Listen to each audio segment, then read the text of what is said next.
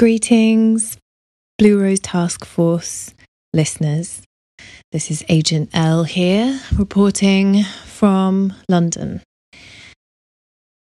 It's with a lovely cup of coffee that I sit here and contemplate the life of Laura Palmer, the experiences with which she has represented the many and the all. As Margaret Lanterman, aka the Lock Lady, has said, Laura is the one. And I know it's almost unquantifiable to express how powerful the story of Laura Palmer has been on the collective consciousness. And me personally, having watched Twin Peaks as a young woman, it was profound, it was unsettling, it was disturbing, but it resonated. And as I grew older and had more experiences in my life, it resonated with more depth and, unfortunately, with more realism in my own life. And it's a part of Twin Peaks which I genuinely think might be the most important part of it.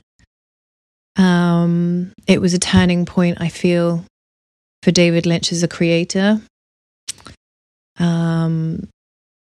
which I don't think he, as I've said before, always gets it perfectly right. But I do think he has an interest in trauma, in psychological disturbance, but also Laura was the one in turning his gaze towards the experience of the feminine and the, unfortunately, all too common experience of trauma. And it's something that's very profound to me because I think in recent years, post the Me Too movement, we have begun talking about sexual harassment, rape, abuse. We've said the words, which are still hard to say. And it strikes me how ahead of its time Twin Peaks was in depicting this in an unflinching and empathetic way. Fire Walk with Me, I believe, is a masterpiece as a result. I have listened to as much of Laura Palmer's diary as I could, but for my own healing, I felt it was too resonant to delve too deeply in it at this time. But I just wanted to send a message of love and support to John for his work on the podcast. My love and support for the Twin Peaks community as a whole, and my appreciation for the text and all the wider texts that play into it. I know from reading about Laura Palmer's diary how perfectly well it was done. I think it was important that it was written by a woman. So I salute Jennifer Lynch in her work on that. And I wish for healing for the collective consciousness around this issue.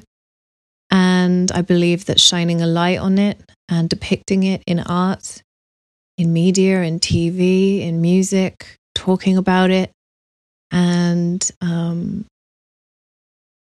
allowing the gaze to be turned on it is what will ultimately alchemize the hurt around this issue.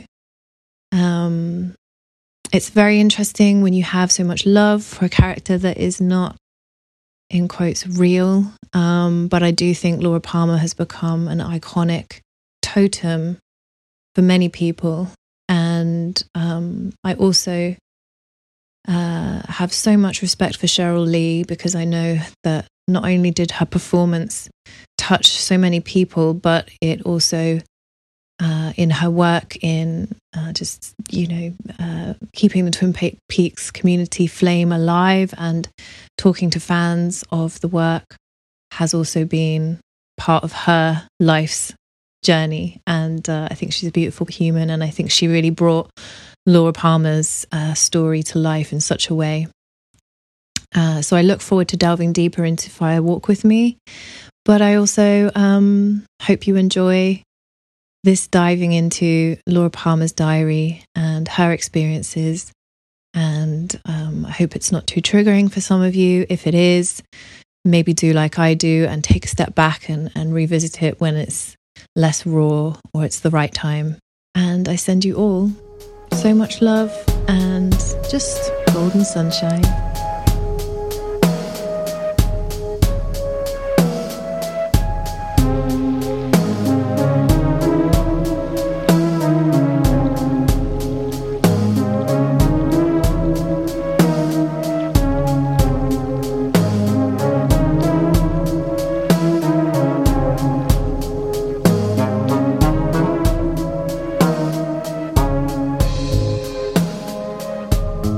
Be advised, Blue Rose Task Force is filled with secrets and spoilers.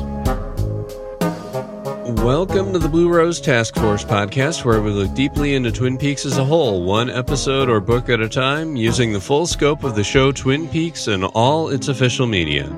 We don't use the word canon, but we consider all official releases important because Lynch and Frost have approved their presence. And we welcome all input into the collective consciousness that is the Twin Peaks community and the wider universe. This podcast is a watch-along podcast for those who've seen all of Twin Peaks, including the third season, which we consider as we go along. Today, we are looking at the first of 3 Twin Peaks books published during its original run, The Secret Diary of Laura Palmer, written by Jennifer Lynch. I'm your host, John.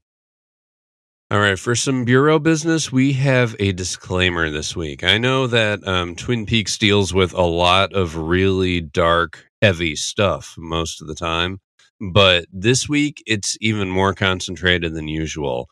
We're going to be discussing, because the book discusses issues of sexual abuse, violence, drug abuse, and addiction. Yeah, this book can be a huge trigger for anybody who's dealt with any kind of this abuse. And I can say for sure that that my sometimes co-host El Holgate was actually planning on being back for this episode, but it ended up being too triggering for her too. So this is going to deal with a lot of sensitive material, and I'm going to do my best with it.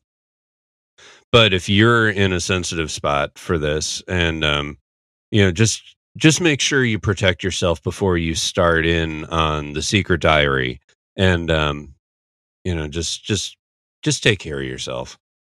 In The Secret Diary of Laura Palmer, we've got a lot.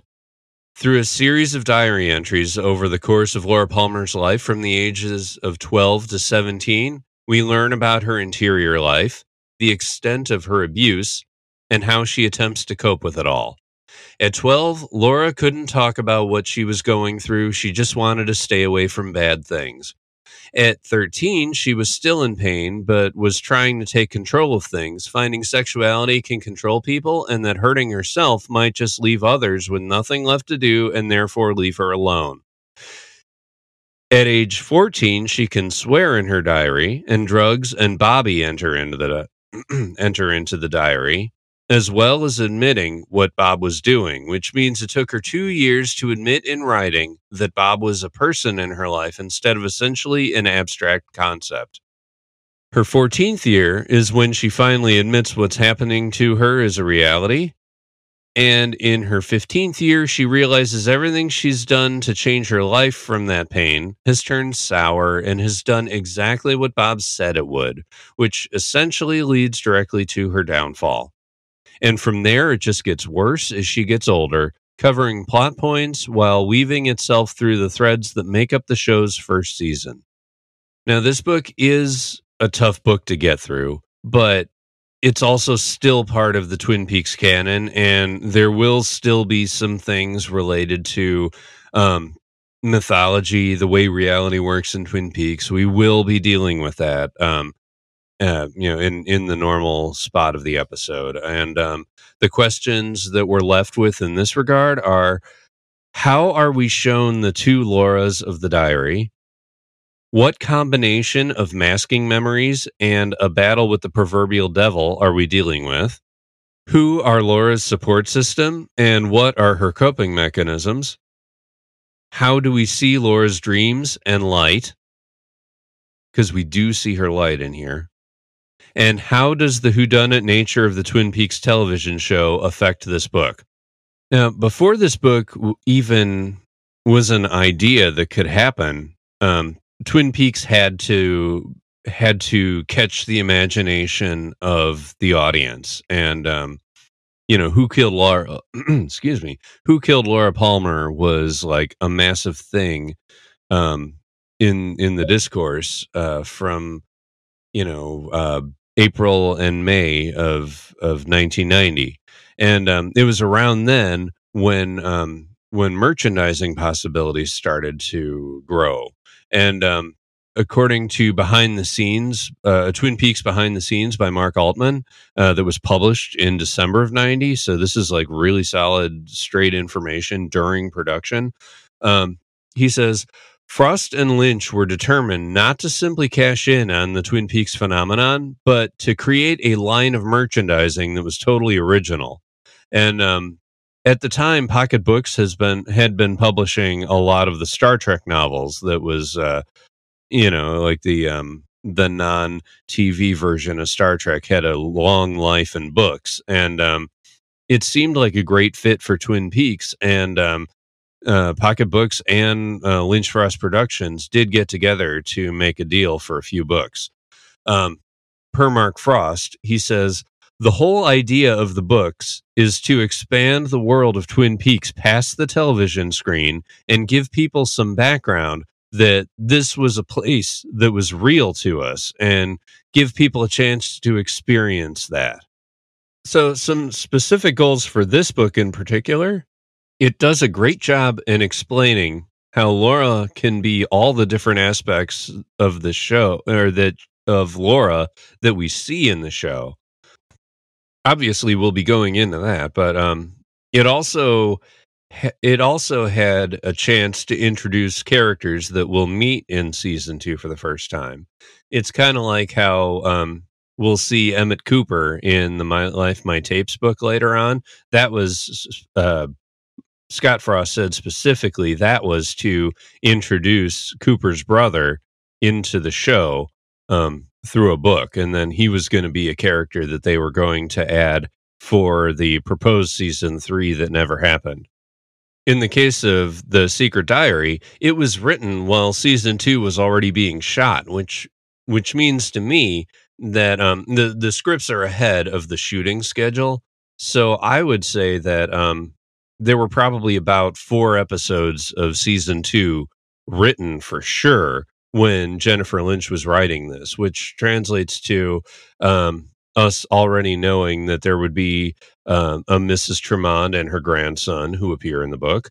Harold appears in the book pretty solidly connected to the character that we'll meet that Donna will have scenes with. And that also coincides with the storyline between Harold and Donna, where Donna talks that she tells that one story about the skinny dipping and with the Canada boys and everything. So I would say there's almost a 100% guarantee that was already written. Kind of like how the Bobby Jacoby did she laugh at you scene was already written, and Jennifer Lynch incorporated that scene from Laura's point of view. Now there's some precedents that this book sets here for all future Twin Peaks book releases. First of all, it's an item that you can actually find in universe. So like in theory, like you're Big Ed and you see this in the evidence box. It's not ethical, but you could technically pick it up and read it. And in theory, it should work. Sorry for using Big Ed as an example, but you got to get your You're fun somewhere, I guess, in this episode. Oy. More so than the found items thing, though, I would say the inconsistencies are the thing that is really established here. And I know Lindsay Stamhoyes said, with all the differences in this book versus all the other ones, it's like she can imagine multiple universes of Twin Peaks in these things, which, I mean, you can think about it that way. I mean, I've had a metaphor going where each item of Twin Peaks is kind of its own planet in a solar system, and they all kind of have a similar gravity that influences each other. There's ways to do that, but yeah. So anyway, there are inconsistencies. Okay, Bobby killed a guy. There's a guy in Lowtown, and then in Fire Walk with Me, it gets retconned to that Deer Meadow deputy. Similarly, there's no Teresa Banks here. It's not that Teresa Banks didn't exist. I mean, to be fair, there's room in the margins, just like how she's known James the whole time, but she hasn't written about it. This is a cross between inconsistencies and unreliable narrator stuff here. Same thing with the no mention of Laura winning Miss Twin Peaks in her last spring on Earth. There's all sorts of things that will show up in future episodes that do get retconned from this book. But besides retconning, there's also this thing where Maddie knows Donna fairly well in this book. I mean, maybe they just haven't met in a while or whatever, and they need to reintroduce themselves. But then Maddie was in the scene where Sarah was getting the sketch of Bob done, and then a couple episodes later, when Maddie meets Donna again in the Double R, she introduces herself by name. So yeah, there's this weirdness where Maddie and Donna don't really know each other, and I know it's mostly a speed of production thing behind the scenes, but there's a certain forgetfulness here that you can almost say with like Maddie and Ronette in particular, where people forget about them immediately when they're not in scenes. Again, it's a production thing, but in the reality of Twin Peaks, it's also worth pointing out. And the most strangely regularly occurring thing is the dates issue. In the diary of Laura Palmer, it ends publication. It ends like a year later. It ends in 1990, and it should end in 1989. But it's strange because we'll see it again in things like the Access Guide has dates about 1991. So it seems like what they ended up doing is that books end up aligning with their publication dates, and as if the case was live that year. So like it's really odd. It's like it's matched up with us when we're watching Twin Peaks, and that our timeline at the time is the one that sticks in our mind best. So maybe that's why they do the dates. But anyway, it's another case for Lindsay Stamhoyes' thing about maybe multiple universes. Now, you could say that Jennifer Lynch was chosen for this because she happened to be David Lynch's daughter, but according to Essential Wrapped in Plastic by John Thorne, Jennifer Lynch said, "The idea started years before Twin Peaks did. I would be in a car with my father. I told him that I long had this fantasy of walking home from school and finding another girl's diary at the edge of the sidewalk by the gutter, of tucking it under my jacket and running home to read it to see if other girls dreamt and felt and feared the same things I did. That stayed with him. When Twin Peaks was born, the idea of the diary inevitably came up as a way to tell more of the story. He called me up right away and said, 'Would you like to write Laura's diary?' 'Of course,' I said. 'Are you kidding me?' So at this point, she's worked with her father a lot at this point. Like, she was an assistant on Blue Velvet too. So, it's like she's been proving herself that she can handle these kind of this kind of upped involvement, but as she put it, this was also seed to fruition of a childhood fantasy, so it works on so many different levels for Jennifer Lynch. Now, when she got the job specifically, she got brought into David and Mark Frost's offices, and I'm assuming this is David Lynch saying it. You are one of 3 air-breathing mammals who know. So, like, she was told who the murderer was, and then she was basically told to go write the diary. And as she says, they gave me free reign. Now, the title wasn't her idea. That was Lynch and Frost. Jennifer Lynch said the title is a very male way of seeing diaries. Because at the time at the stationery stores through like the 70s and the 80s, they sold all these little diaries that had printed right on the cover, "My Secret Diary," and Jennifer Lynch said that really imprinted on Lynch and Frost. Now, this book was written over a 3-week period. It took a total of 9 actual writing days, and Jennifer Lynch said that she lost it 4 times too. And it's a quote from. And all these mishaps really ended up helping solidify the tone of this book. As Jennifer Lynch says, "Trust me, when you have little sleep and everything keeps vanishing, you think, maybe Bob's involved somehow." Ended up making Laura's outlook a lot like another quote from Jennifer Lynch: "Sleep deprived and fearful and anxiety ridden. But always with a frank belief that there is goodness from humanity." Now, there are some more details about the production. Jennifer Lynch wrote it not to exclude non-Peaks fans, so you don't have to be totally immersed in the show for this book to work.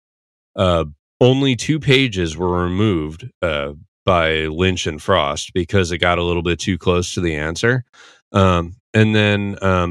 Jennifer Lynch has said on multiple occasions that it felt like part of her had absolutely nothing to do with writing the book. Like Laura was almost channeling through her to write it. And back to Essential Wrapped in Plastic, it sounds like the end point was absolutely left up to Jennifer Lynch. She was in touch with Lynch and Frost about it as she was finishing, but just to make sure that it lined up where they needed it to too. But as far as Jennifer's angle on it, she says, "I wanted her last words to be as hopeful and strong in her diary as they could be." Now, there are advantages to the diary format specifically that Jennifer Lynch wanted to channel. And in addition to being part of Diane Podcast, Rosie was also one of the voices in Laura's Ghost by Courtney Stalling, where Courtney interviews a number of women about their kinship that they have with Twin Peaks and with Laura. And, just the story of, any hardships or any reasons why Laura's story particularly resonates with people. I am not going to quote from that book very much because I consider that a really fine line, and I don't want to step over any more than I have to. But if you feel a huge kinship with Laura Palmer, you are going to get a lot out of Laura's Ghost, and I do recommend it. But it's not just about sexual abuse either. Like in that book, Jennifer Lynch is also interviewed, and she shares how it's there's just the culture of being the culture and being a woman in the culture. It's all interrelated. Jennifer Lynch shared about how she shares sets with other directors and how women are conditioned to feel like they need to act like men and need to compete with each other. She spoke of a specific moment of shift when it goes from being one person's set to another's. And she says you feel the different energy in different directors, and it can be a beautiful thing or a weird thing. I know that's about fear because I'm scared when it's happening. I try to walk up and just say, hey, have a great day. But sometimes I just can't because I'm too afraid. So I'm part of that. I know it's wrong, but it's a thing done to all women, which goes back to Laura. It's not like Bob or Dad were doing any of the work to pretend things were okay. She had to do it all. That was all on her. And not just because she was a victim, but because she was a girl. And then they were going to judge it. Wash your hands and come on, sing. And it serves up this weird setup. And later on in that same interview, Lynch talks about how she was with a friend about how she was talking with a friend about how normal sexual harassment was in the 80s and 90s. There were behaviors where if it happened to my daughter, I'd say, you called the police, right? There was a part of Laura that would speak up for Donna, but could not speak up for herself. So, I mean, this really does feel to me like the diary is, telling it like it is and like it sounds. And it just feels like it's as authentic as you're going to get. So the end result of this book is that it was published on September 15th, 1990. This was 4 days after the soundtrack was published. I mean, after the Twin Peaks original soundtrack was released, and it was 15 days before season 2 debuted. It topped out at number 4 on the New York Times bestsellers list. There was controversy. I mean, some bookstores wouldn't sell it because of its explicit content, but it still made it all the way up to number 4. So, good on you, Twin Peaks. I didn't read it then, and my parents never brought it into the house then. I saw it at bookstores, but I think part of me didn't want to read it because it's like who wants to know that much. And also, it's like, oh, it's a girl's thing because, girl diaries really are coded for women, especially back in 1990. When I did finally come around to read the book, it was in 2015, so I could add some to the conversation to the Sparkwood and 21 podcast. I would not have probably read this at any point if I didn't have to write about it. I mean, I knew where this book was going to go, and Firewalk with Me was tough enough. And I mean, it's like looking straight on at this stuff. And I know that that's the foundation of Twin Peaks. It took me that long to take on this book head on. And I mean, for context, I'm gonna share some of that feedback for Sparkwood and 21 podcast, and I'm going to mix it in with some writing that I did about the Cheryl Lee read audiobook. Right after my 12th birthday is when Twin Peaks premiered. My mom was on board immediately, and I caught up over that first summer. I watched that Saturday Night Live with Kyle MacLachlan and everything. I was on board, and I enjoyed scaring myself with things as mundane as Bob crouching in the corner of Laura's bedroom and Leo hiding behind the door with an axe as Bobby came in. That's how young I was. I was not an early bloomer. I might have been a middle bloomer or even a late bloomer. In diary terms, when I started watching the show, I was definitely a Donna, sad to say, maybe even a Jane. And then that season 2 premiere got real, and my extremely empathetic mind felt the show at that subliminal level, and Bob basically moved in to part of my brain and brought all his stuff with him. For years, Bob was in my nightmares. I actively avoided mirrors, especially in my bathroom, because I didn't want to see Bob looking back. This is me, a real-life person, scared in my core of something from a TV show. Scared I might be inhabited by the boogeyman. I was on one side of puberty and wasn't sure what I'd turn into when I matured. And I prayed to God my baser instincts would not be as primally bad as those Bob displayed. Turning into a man is a scary prospect anyway, but turning into that kind of a man, inhabited by primal evil, especially when he was already in my nightmares, if it can give a boy pause, darn it, it can give a boy pause, yet there he was in my dreams, constantly reminding me of what could happen if I wasn't on guard. This whole time, I'd never once read The Secret Diary, never once watched Fire Walk with Me. I never once knew that Laura was also scared of becoming him from within. By the time I found Twin Peaks on Bravo and watched the episodes in the middle that I missed the first time I watched, I was 17 years old. And that meant for 5 years, the relentless terror of Bob was regularly in my nightmares and therefore was very real. It gives me a point of reference whenever I'm confronted with the diary, as that is the exact length of years covered in this book. I realize I'm a real person who'd never been sexually assaulted, and that Laura was both sexually assaulted and a fictional character, so there's obvious scale issues with this comparison, but the scariest boogeyman of my life was exactly Laura's boogeyman in this book. TV style backseat view of the abuse and violence can leave such an impression on me. I can't even comprehend how a character like Laura could have done anything different than she did in her diary, just to take the weight off her shoulders and cloud her eyes from something more indelible than images alone can produce. Now, usually at this point in the episode, we go into my log has something to tell you, because there's a log lady intro that goes in front of it that contextualized by Lynch.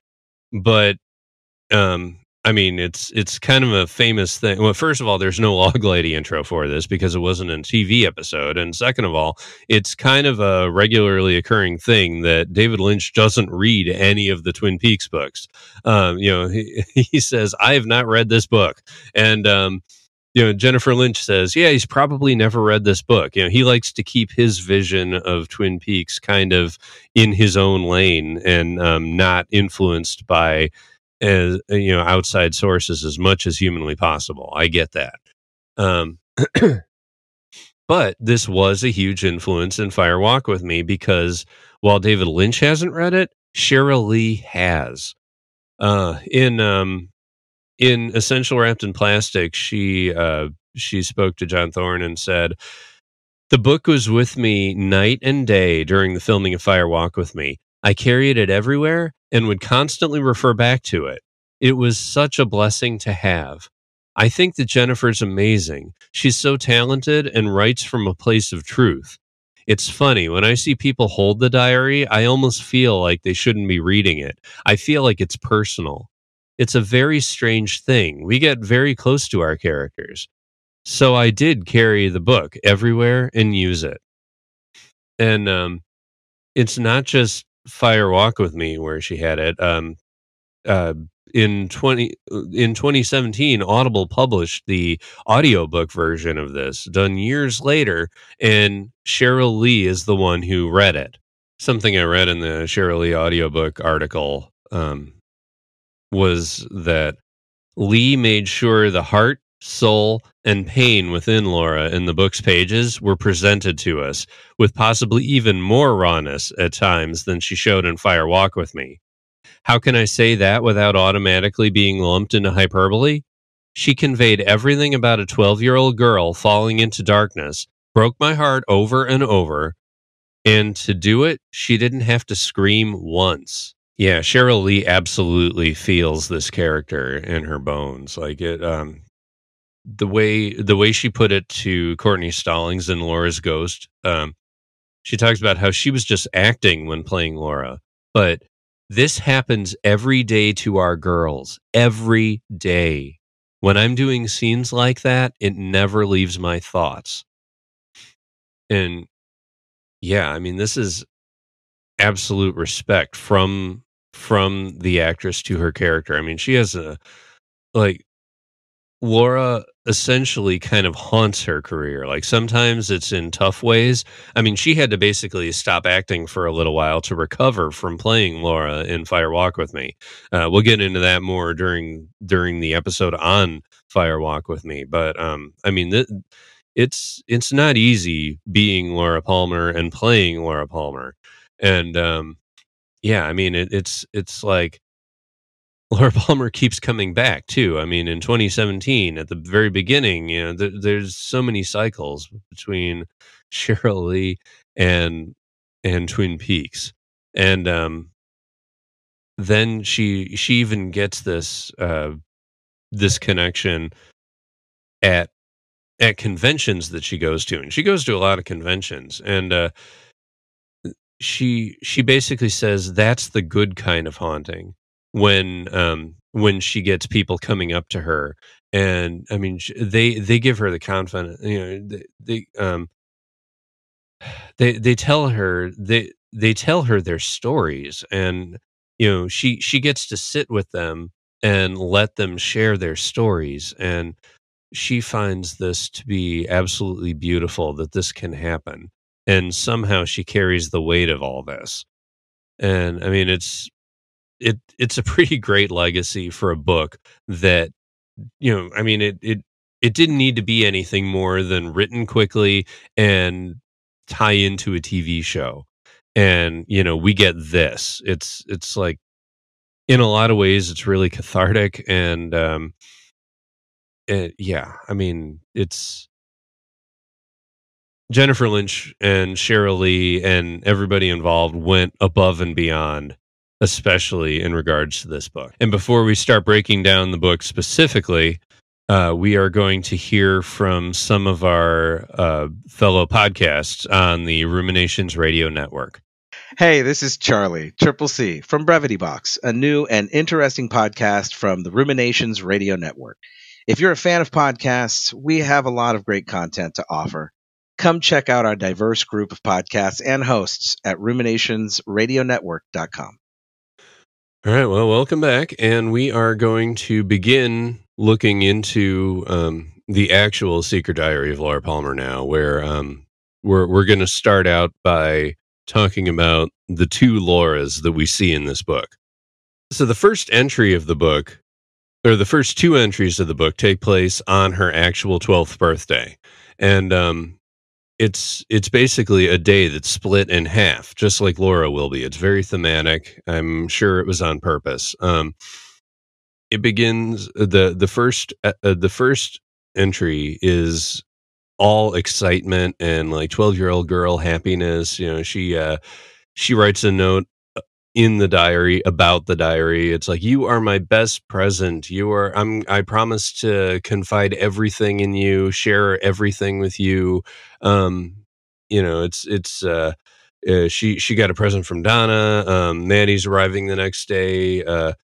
And then, they're going to go camping in the woods, and we get a detail about how she loves the woods almost as, her dad loves the woods almost as much as she does. And then there's she goes into a dream about her dad moving the whole family into the woods, and there's two songbirds outside the window with a big tree. So it's mostly positive. It's definitely showing us right away that Laura puts a lot into her dreams. Like, they mean something. She remembers them. She feels her dreams. She feels the woods. She gets a present from Donna, and then like she wants to reciprocate it back exactly. It's a good establishing thing while still keeping the tone of happy 12-year-old girl. And then the next half of the episode shows that Laura's getting an even better present, in that Leland brings the family to a stable, and Laura gets a secret pony that she'll share everything with, including a birthday, because that's what happens when a horse is gifted to someone. They share everything. So again, thematic stuff that will happen all the way through this book. Then we get a little note that, Laura already knows about penises, because that's the first thing she checks for. And then we get a note that that Bob comes at night, basically. P.S. I hope Bob doesn't come tonight. So we get everything else in this one, a whole bunch of secrets. We don't know how Troy got into this thing. Sarah didn't know that they were getting Troy. And then, of course, Bob at the end. So like right there, we get absolutely everything in a microcosm of these factors that are already in Laura's life. And, this is like one Laura, and she's going to become another Laura, and we're going to look at how. Now, one dichotomy with Laura that we could look at is how she has the connections with the woods. So there's a in the woods Laura and an out of the woods Laura, sort of. Okay, what are the woods already established in Twin Peaks? Well, Harry Truman says Twin Peaks is different. A long way from the world, you've noticed that. That's exactly the way we like it. But there's a back end of that that's kind of different too. Maybe that's the price we pay for all of the good things. There's a sort of evil out there, something very, very strange in these old woods. Call it what you will, a darkness, a presence. It takes many forms, but it's been out there for as long as anyone can remember, and we've always been here to fight it. Men before us, men before them, more after we're gone. And Khalil from the Twin Peaks Wonderful and Strangelove cast basically connected these dots, that the Bookhouse were no help at all to Laura. And, he was calling it like a man cave, or a place where, guys hang out with their fraternity buddies or something like that. It's interesting because like the show is all about that fight, but yet they couldn't focus in on Laura Palmer. And, part of that also reminds me that these words about the forest came from Harry, and Harry basically stuck up for Leland in that hearing where Leland's on trial for the murder of Jacques Renault, and he basically calls Leland Palmer a pillar of the community. So yeah, the Bookhouse Boys don't really look beyond patriarchy. I mean, I think it's an accidental indictment of patriarchy, but I mean, you got to figure from 1990, patriarchy was just, the default. It's like nobody questioned it. It just was like that right then. And I appreciate that in this book, a girl who's like not even old enough to be in any adult circumstances, like they're not really being looked at the same way that really anything in Twin Peaks. It's very much, it's like you're either good or you're bad, apparently. And that's kind of how Laura's looking at it too. I mean, she's always talking about making good choices here or making bad choices here. And, then she like goes into why she makes the choices. It's like that she tries to control her situation. So she's like more like Donna, or, toward the end, eventually she'll, she focuses on controlling what she can. She wonders at this age, at 12 years old, like how, she wonders if Jesus had all these, if he was secretly like her, where there were things that were bad, or, did he do bad things? And, it's like she's pretty much scared that, she's doing things that nobody else does. But it's not really a dichotomy. This book isn't a dichotomy of good or bad Laura either.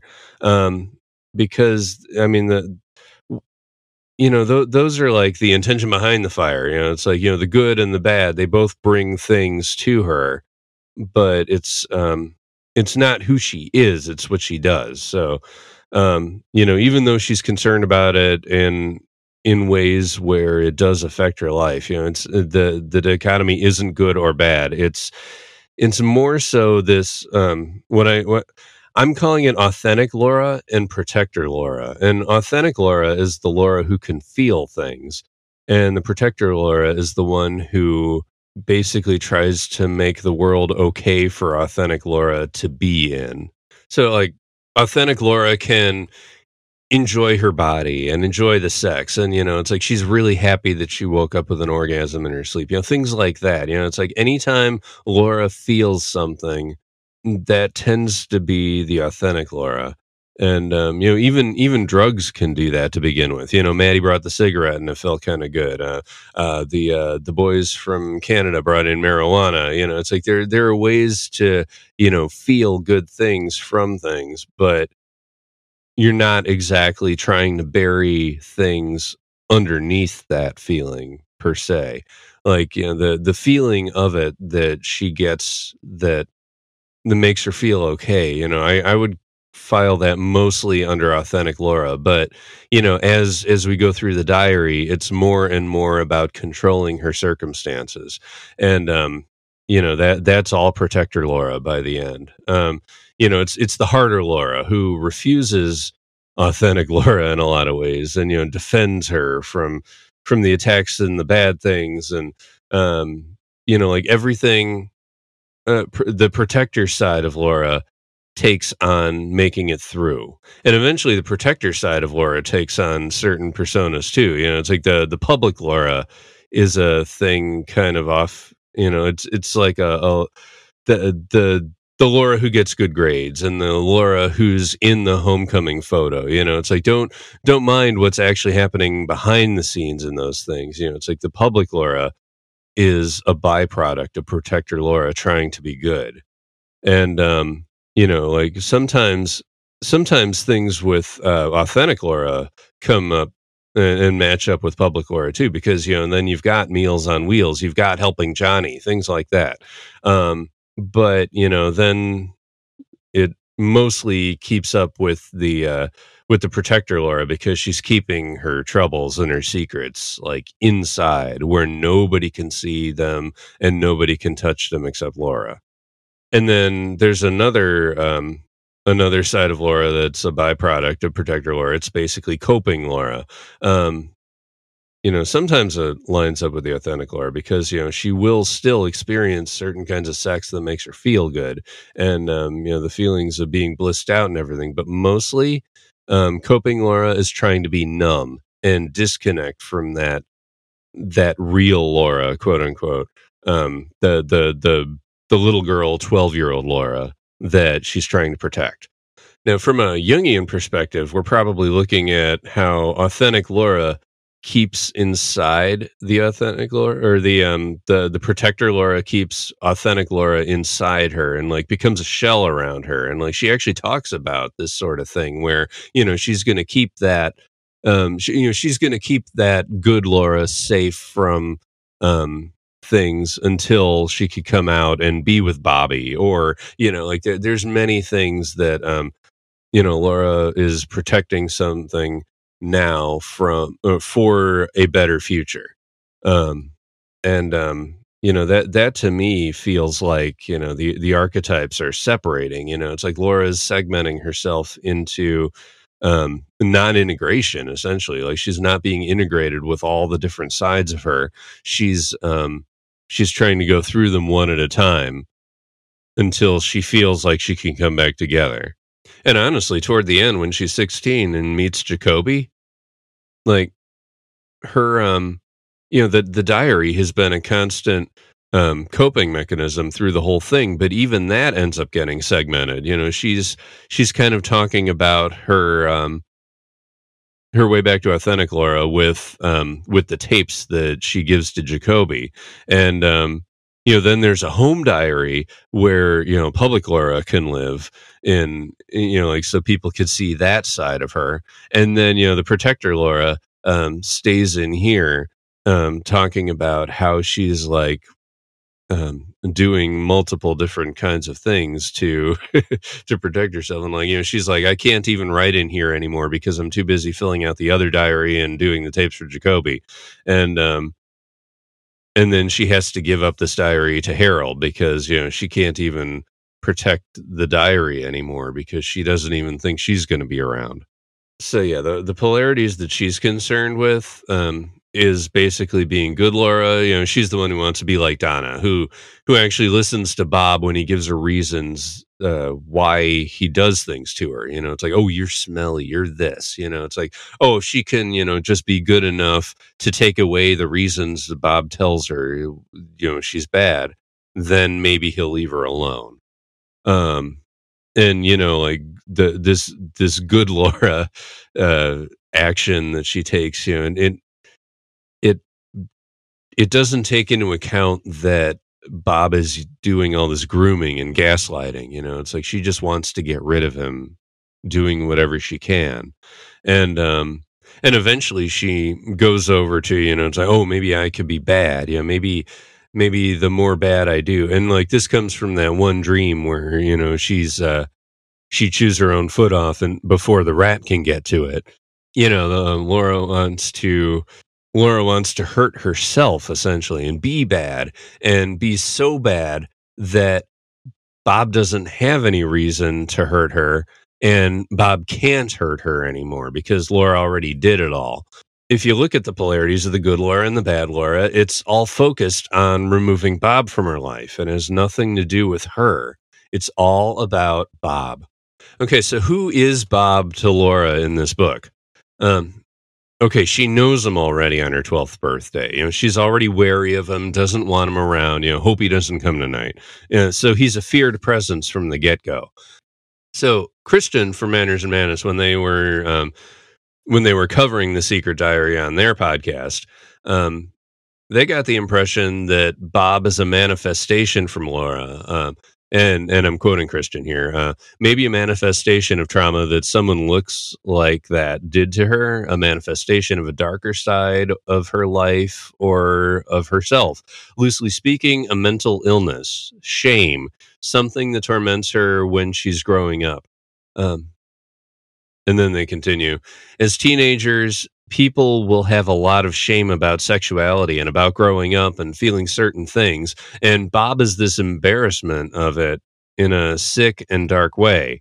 And it's maybe easier for Laura to separate herself from it and point it as this demonic evil person, when in actuality, it might be a part of herself who wants to fully commit to this stuff. But she can't because she views herself as evil and twisted. And Christian was a newbie for this podcast. So like he didn't actually know who Bob was or anything, but he ended up picking Leland as the killer in this at the end of this Secret Diary series they did. So Bickering Peaks, they definitely second this opinion. Lindsay over there said Bob could be a psychological artifact of abuse. But then we get all the stuff from the TV show. It's like, who is Bob to Leland? Well, Mark Frost, in Twin Peaks Behind the Scenes, the book by Mark Altman that was published in '90 during the show's run, Frost basically describes Bob's psychic powers, and he says, when Leland talks about knowing Bob as a child and says this was someone who invited me to play and I invited him in, there's a certain classic type of vampire myth that comes into play when a soul that invites something into it to take part in its life cannot then refuse it anything. That's a myth that goes way back before pre-Christian times, and that's one possible explanation. The other is that Leland is just completely whacked out of his mind.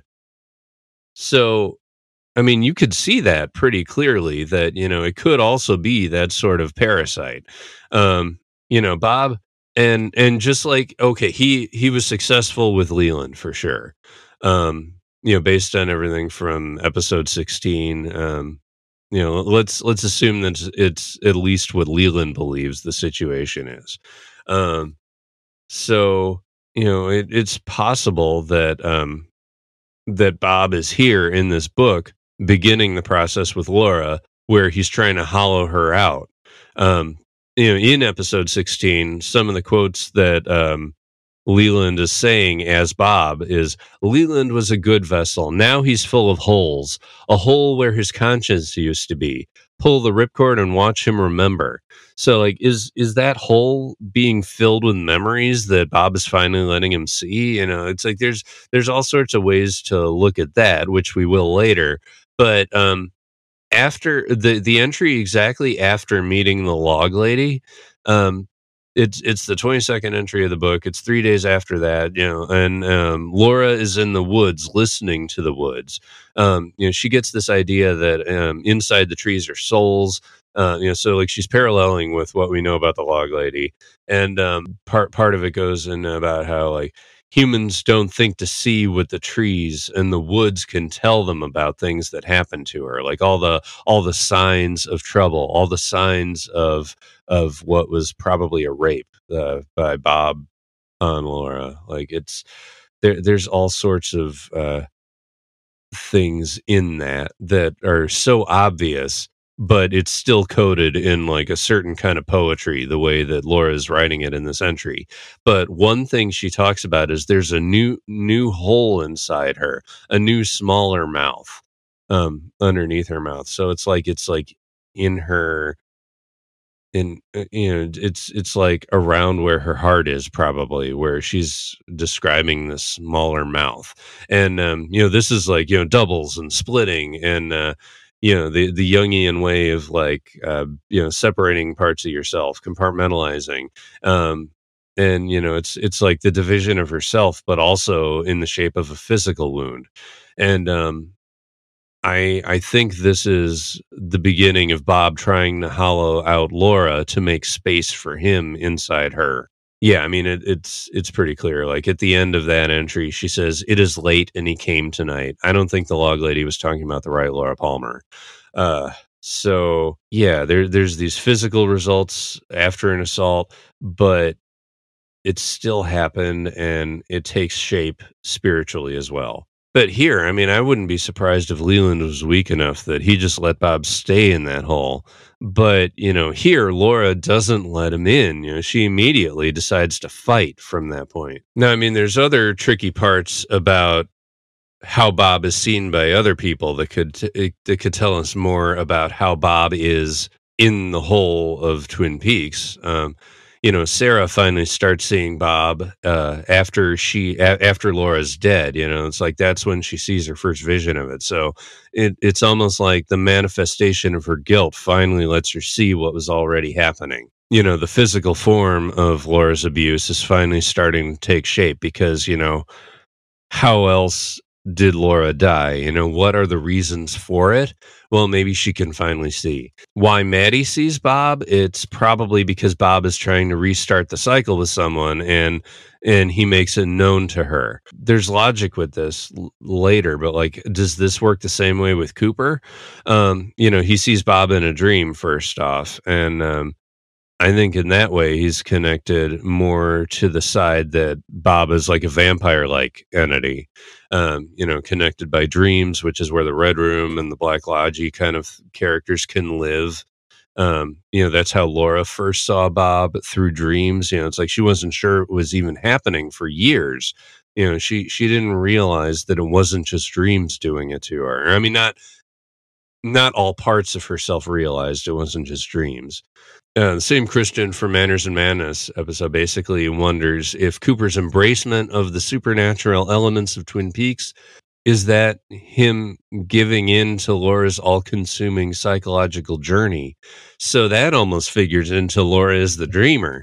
It's like, is all the supernatural stuff born from Laura? And it's taking physical shape because of her trauma. There are all sorts of ways to look at this. There's also Bob's relation to the missing pages of this book. And this kind of goes into more like, who is Leland, who is Bob? The missing pages per Jennifer Lynch in Essential Wrapped in Plastic, the pages that are, the ones that say the page has been ripped out. Why would they be ripped out? Because they would lean into something that Leland would want to tear out. It would be calling out Bob and Leland in it. It had to affect his ego, essentially. It's like what he chose to leave in, and this is according to Jennifer Lynch, is an attempt to embarrass Laura. And what he'd remove would be hurtful to him in his pride. She said, Lynch said that it would be maybe Sarah starting to know something. It's like Jennifer Lynch said the perfect family picture had to stay alive, so the pages had to go. Now, when Diane Podcast covered this book, they framed the book as the maiden, the monster, and the fight between them. They're basically saying you don't have to take a supernatural reading at all on this book. It's a psychological reaction of a young girl who is suffering from abuse, and as they say, it maps perfectly over the supernatural related elements. It's like the book parameters itself, the ones that ABC imposed on this book, force Laura to hide the truth from herself, which is, I mean, it's psychologically truthful, and it ends up working with what's needed in Twin Peaks too. It's like we can't spoil the mystery in here. We can't find out who Bob is. So this means the in-universe Laura that's working on this book isn't actually too deeply looking into that answer. And why isn't she looking into the answer of who Bob is? Why isn't she Nancy Drewing it? Because of fear. It's the Diane podcast goes on, the splitting of the personality, the stunning growth of their victim. Bob is the voice inside her head of guilt, depression, and sickness, and is omnipresent, but not entirely. Here, he only manifests as mental illness rather than evil that is done by man. And, that it's interesting, like how it takes, it takes the whole book. It takes the whole book to kind of figure out that Laura is actively keeping the secret from herself because she doesn't want to know. There's an entry kind of in the middle, I think when she's 15, where she's basically talking about, I am who you think I am, basically. It's like fear keeps truth from becoming a need until the want is strong enough to overcome her fear on the subject. The whole arc of Laura in this book is to overcome her fear and move from the innocence of not knowing to knowledge. That said, it really does match well with this battle with the devil that Diane podcast talked about. Rosie, one of their hosts, she basically said, if a demon's going to come for you, it's not going to come for your stuff and career. It's going to come for your soul and your mind. And, that's essentially what Bob is doing. He's trying to take up real estate in every thought of Laura. The battle between them, I've said it already. It starts with that rat dream. It's like she may be in the trap, but she's actually owning it. She's fighting the actual devil, going into herself to do it. Whether she knows she's going into herself to do it or not, that's a different case. But essentially, it's that kind of battle. One good thing about this battle being there from a narrative standpoint is like how I think this was Rosie again. She basically said, "Fighting the devil saves this from being a cautionary tale." So without battle, it'd be who. What could Laura have done differently not to die? We'd be thinking about that the whole time. But because it's an active thing, Rosie continued, she is a shining example of resistance. Her life should have pleasure and magic in it, and she never gave up on that. So Laura's trying to create distance from her presence here. That's one thing. Another thing that the Diane podcast noted, it's like she's reducing herself, like she's becoming, it's like we don't hear about the outward shell of a life. That's what I was calling the public life. It's like she's retreating into herself in a certain way. They got me wondering if Bob is this wisdom or the fire that she needs to walk through in order to understand that it's Leland. Like, does she need to walk through this whole dream scenario or this thing that she started to know in her dreams? Does she have to go through that completely in order to get through the facade that it was Leland the whole time? And, like I said, it's like she doesn't really want the answer of who Bob is. And Bob even tells her in the diary, I am who you think I am. And there's still pages and months, and I think over a year at that point before the book finally ends. And that means that she finally agrees with that answer. As far as how Jennifer Lynch spoke about the ending in Essential Wrapped in Plastic again, she said, I wanted to give her enough so that she went away with some of her last thoughts being, I know who I am, and I know what is being done to me. Whatever the other side is, I have done as much as I can with this life. So it really was about a battle through this whole thing. And it's about, it's essentially what everybody's been saying up to this point, where she's wanting to not give in to the people that are trying to make her lose herself. So now begs the question, what tools does Laura have while waging this battle she's waging against Bob? I mean, however fragile it is, she does have a support system and she does have some coping mechanisms. The first part of her coping system is her diary itself. I mean, she immediately she pledges allegiance to it. Basically, says she's going to tell it everything, even the things she can't tell anybody. She says it's her best present, and at the time, that means that was the thing she most needed. And she absolutely does need this space for self-expression. And, I mean, she's not being told what to think for a change, and she absolutely needs that. There was a guest on the Twin Peaks Wonderful and Strangelove cast who put it this way. She said, Laura can express herself, which is good, but it's the only place she feels she can. And the diary cannot talk back or give love. It cannot explain why Laura's cognitive distortions are distortions. So, I mean, that sums up the major issue with where she goes and eventually why she ends up splitting off into other things, probably. I mean, as far as the plot goes with this, at 12, she's worrying out loud about, it's like, oh, was Jesus doing things like this? Did he ever feel anything like I'm feeling? And then she talks about some fantasies that she has about, the kinds of things men should do, or she'd want to do to her or with her, hopefully. I mean, she's sharing all this for the first time, and then she talks about how she needs to find a safe place for this diary, and how she's going to tape it up on the back of her bulletin board, and she hopes it doesn't fall. So, I mean, that pretty much foreshadows the end of her 12th year when that diary does seem to be read. I'm sure it got unstuck and fell. And, it's one of those things that, I mean, it's almost like it was, it's almost like it was so fragile that, it almost had to happen kind of like that.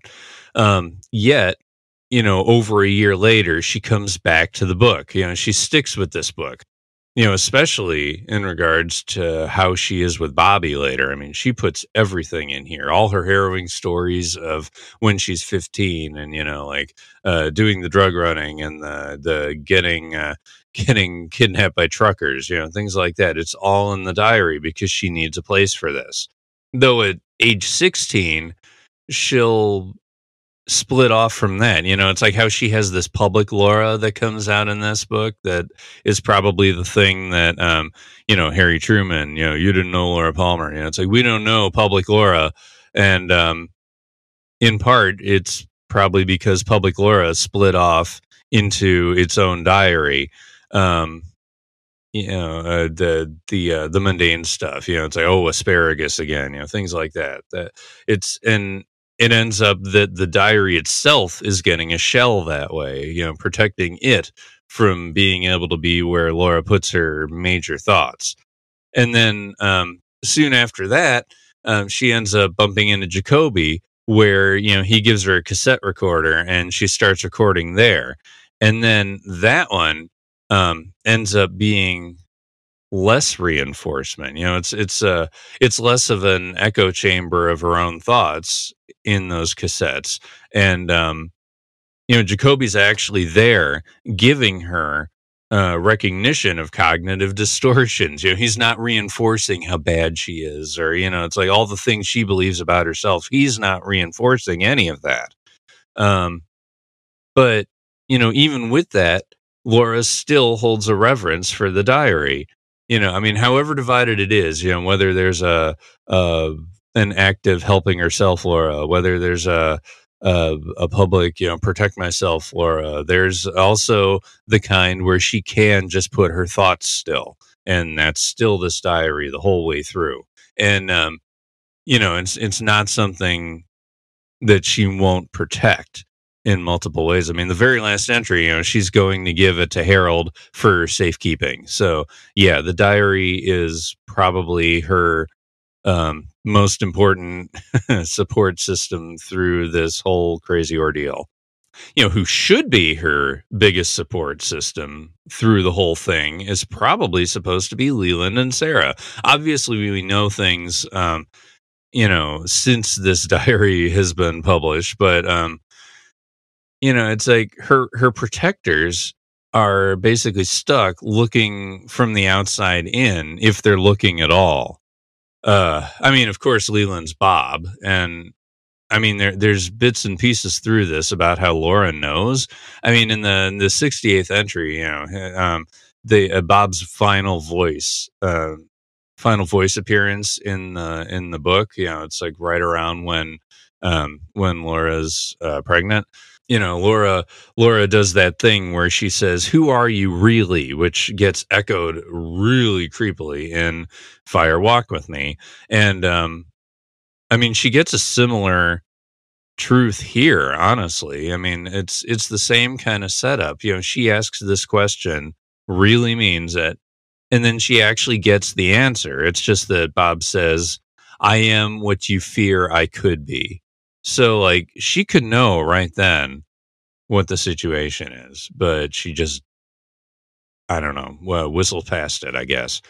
But anyway, through the diary, we have Leland. Okay, so he starts off, the first thing we know about him is he likes the woods as much as Laura does. The second thing we know about him is he keeps secrets from everybody, including Sarah, about Troy the horse. It would have ruined the surprise. Okay, whatever. And I counted it up. He's only in 10 entries as an active character, rather than, it's like, when, mom and dad, where are they? Like when she's thinking about him, that's a little different. But when he's actually a participating character in the diary, he's only in 10 of these things, and he's usually on the periphery. And the last entry when he physically appears is the Christmas Laura turns 15, and they're dancing in the living room, just like they used to do it. And Laura says, he's crying, he has a tear down his cheek or whatever. And then he's holding her tight, which it reminds me a lot of Maddie and Donna in the scenes of episodes 14 and 16. When he grips them really close after. Well, okay, Maddie, he wasn't doing it while she was dancing, but Donna, yeah, that's absolutely kind of what it looked like when he almost pulled her in and looked like he was getting ready to kill her before Truman interrupted. So I don't know if they used some of this diary language to code him that way, but it's possible that it's showing guilt. It's possible that Leland is actually getting through to like what he's doing in this case, and realizing something. I don't know, but Sarah thought it was happiness. This is this made my whole year. But yeah, this kind of going back to basics, that's the very last time Leland is ever mentioned in this book. As far as Sarah goes, one of the first thing we know is she gets in the dark with Leland's stuff. Second thing we know is that she ends up oversharing things, like that one time when Laura sleptwalked and took off all her clothes and put it in the dishwasher. And now the Haywards have a running joke every time that, as she walks past the dishwasher, it's like, it's not it's not the washer, it's the oven, or, like whatever it was. So yeah, after Laura shares that story, she says, Sarah was drinking at the time. So drinking, Sarah drinks, she medicates, or self-medicates, it's like, is it, it's like she goes into a different state of freedom or whatever when she drinks. Same way drugs are always kind of a way to unlock something. As far as the frog bug, gifted, damned, the Judy stuff, technically there could be a frog bug in there eating the pain, but I kind of think of that whole thing as that the frog bug hasn't matured yet. If Sarah hasn't seen Bob yet, that means that probably the frog bug is slightly dormant as well. what's probably really happening is Sarah's being blinded by, whether it's milk or the gaslighting or, it's like she doesn't see a horse yet. Like there's all these things that we're going to reassess this after Firewalk with me. Especially after that scene where, Leland's telling her, wash your hands. I mean, we're going to give Sarah a good, character dissection or whatever you call it, analysis. But right here, right now we have things like how Laura sometimes actually sees how she and Sarah could be friends. They have a solid conversation after they reconcile over, Sarah revealing her period to everybody. Let's shine a light and walk away from why would Sarah think Leland would be so proud? I'm sure there's all sorts of behaviors why that would be.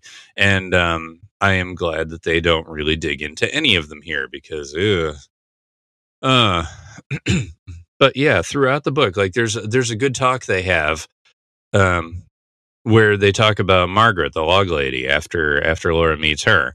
There's times when she actually does get close to Sarah, but I kind of feel like, sure, they share dreams, but they also share this ability to like keep secrets openly.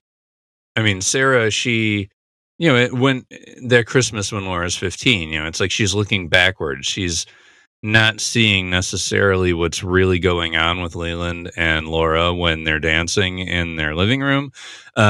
She might be looking back and seeing Laura as a little girl and Leland as someone who's close to her.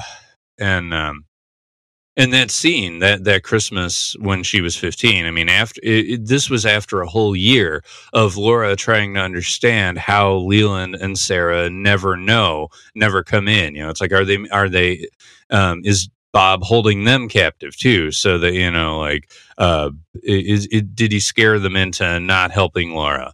Are they in cahoots with Bob? It's like, is Bob in cahoots with God? There's all these things that, she's suspicious because she feels like Leland and Sarah do have to know something. And like, but regardless of all those permutations, the only time we see Sarah after this, and the only time she's mentioned after this one time in Laura's 15th Christmas, she's absolutely clueless when Laura gets home from her abortion.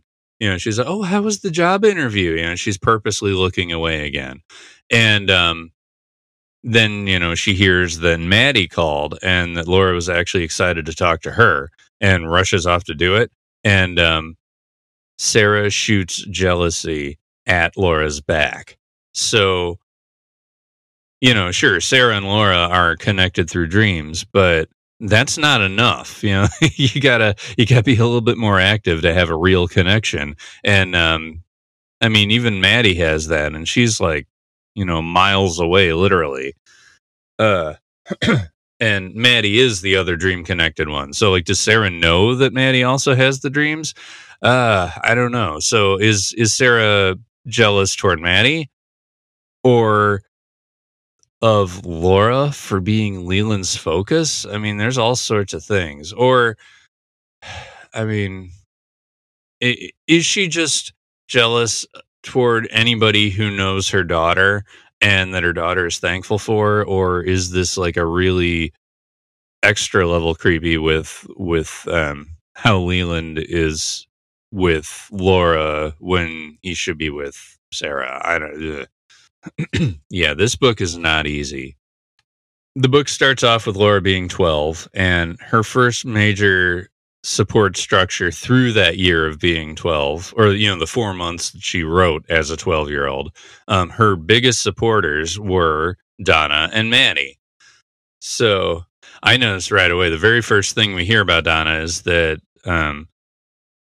she bought Laura a present with her allowance that she'd been saving up for a while and, keeping it secret from Laura. So, okay, so they do keep secrets. That's kind of an established thing, even if it's just a birthday present level right now. but Laura really responds to, I'm going to do the exact same thing. I'm going to save up everything and I'm going to get her something really, really great. So, I mean, she's reciprocating with, an equal value, an equal sacrifice. It's like it's transactional the way she deals with friends, because probably Bob makes everything transactional already, even from skipping. So the first non Troy related thing after a couple of dreams is that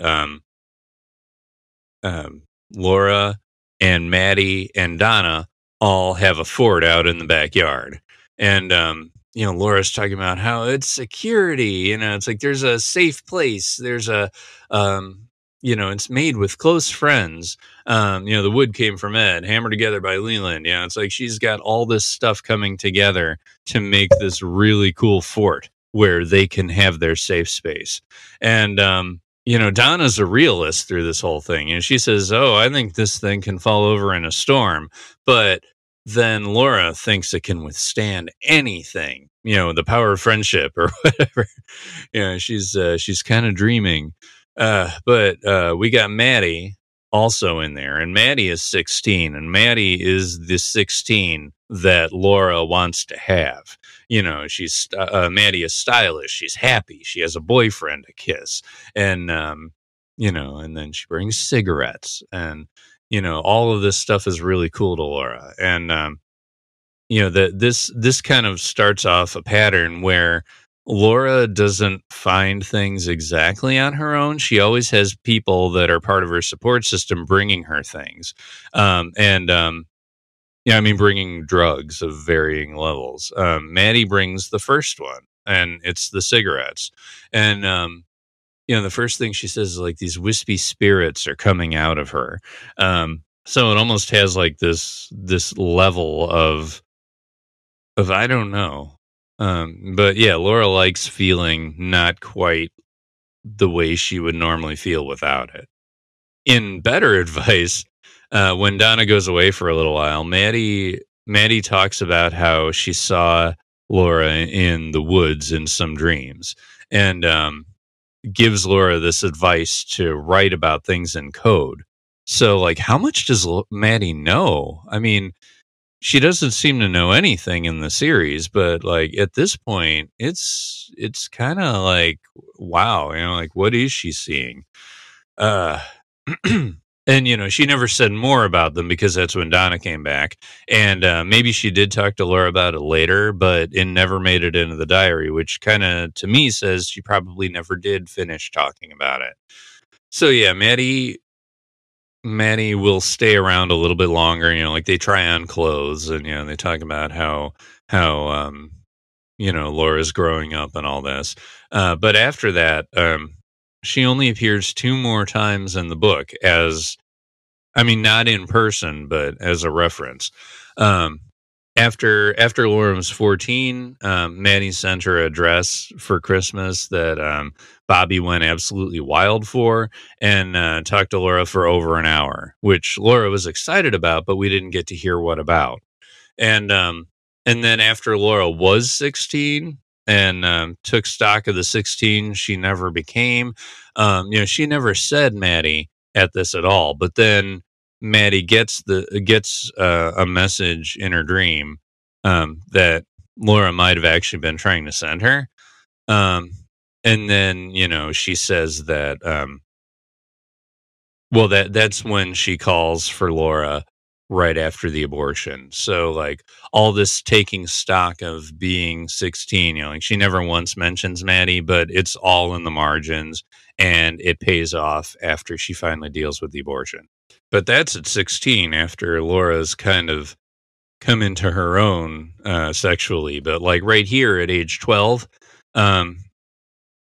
it's like she wakes up, she has an orgasm in her sleep, and she absolutely loves it because it's actually a good feeling that wasn't attached to anything. And then there's another entry where she's like, she wakes up, she's 15. I mean, she's not 15. She's, it's like 5:15 in the morning or something. And she doesn't know what's going on. She's been in the woods. She has to be good. She can't be bad anymore. So obviously something happened here, and I honestly think that entry is probably Bob's first, full physical, rape assault on Laura at that time. And right after that, she gets her first period, which, of course, it's like this only complicates everything. This can only make things worse. So, yeah, I think she's been assaulted before that, and that things are not really going very well with Bob. And, the only respite she gets is a little bit further on, within weeks of that. She finally realizes that she can masturbate. She finds the spot on her, the button or whatever she calls it. And it just feels good, and there's nothing attached to that. And it's like there's finally this part of her sexuality that she can control and that she can explore. But yet even at the very end, she puts on this little tag, just like, oh, I hope Bob doesn't come tonight. It's one of those kind of things where she worries that, it's like, oh, could this be bad? I hope it isn't. I really don't want to be bad. I don't want this to be bad. It's like she's in this push-pull with sexuality the entire diary. And honestly, when she turns 13 and starts writing in the diary again, she actually starts to explore the sexuality with Donna. Okay, so when she's 13, her entries begin. She has little trust in anything. She's, she's talking about how, like, she doesn't hold it against the diary, but there are people who will read you, blah, blah, blah. It's like there's a betrayal of trust there. And then she explores her sexuality alongside Donna with the Canadian boys, but the secrets end up splitting them up for most of the year until they finally reconcile toward the end. They talk in the open about, the unsure footing Donna and Laura have with each other after that. They kind of come to explain why they hadn't been talking, their insecurities with each other. And that ends up... there's a frank talk about it, which I'll go into a little bit. But what that ends up doing immediately after that is she ends up being able to speak frankly in the diary about what Bob has actually been doing. It's like the molestation, the little cuts in her mouth. I mean, things that are just too unspeakably bad for me to even want to voice. But yeah, it goes into the level of just how Bob has been, like, gradually more and more assaulting her as she gets older. But yeah, Laura being 13, the honesty of what's happening comes to the forefront in this year. And and Donna is a major focus with that. I mean, Laura comes right out and says that, she can't tell Donna about her fantasies and nightmares. I mean, she literally says that before the time with the Canadian boys in the pond or the lake. And most of the time, she's getting, she's talking about Donna like, I want to be good like Donna, so like Donna is the straight-laced path that, she ends up straying from as she goes. But, then with the Canadian boys that they meet through the roadhouse, not through the roadhouse, through the bookhouse, Donna and Laura are like full in, this is a secret between them. And, it's like they try marijuana with the boys. Now, I should point out, this is the scene in the 4th episode of season 2 that Donna recounts to Harold in her perspective, and you can kind of see how she kind of feels the magic of this night too. And it really is Donna's idea to go skinny dipping. She and Laura, they bare their skin, they touch the boys a little bit, Donna ends up going off to the side with one of the boys and has a deep conversation all night while Laura's still in the lake. But and there's this secret nature of this night of this day where they can like safely explore their sexuality here. And it's a lot like the diary itself. It's like it's these pages that is a secret safe space for Laura to explore things safely. And also the escalation of drugs happens here. The harder liquor, the marijuana for the first time. Laura's experiencing this through her best friend and these safe boys. So they have this really nice chance to actually, support each other while they're learning things about themselves and what they like and what they don't. And the problem is that right after this, basically Donna and Laura distance themselves from each other.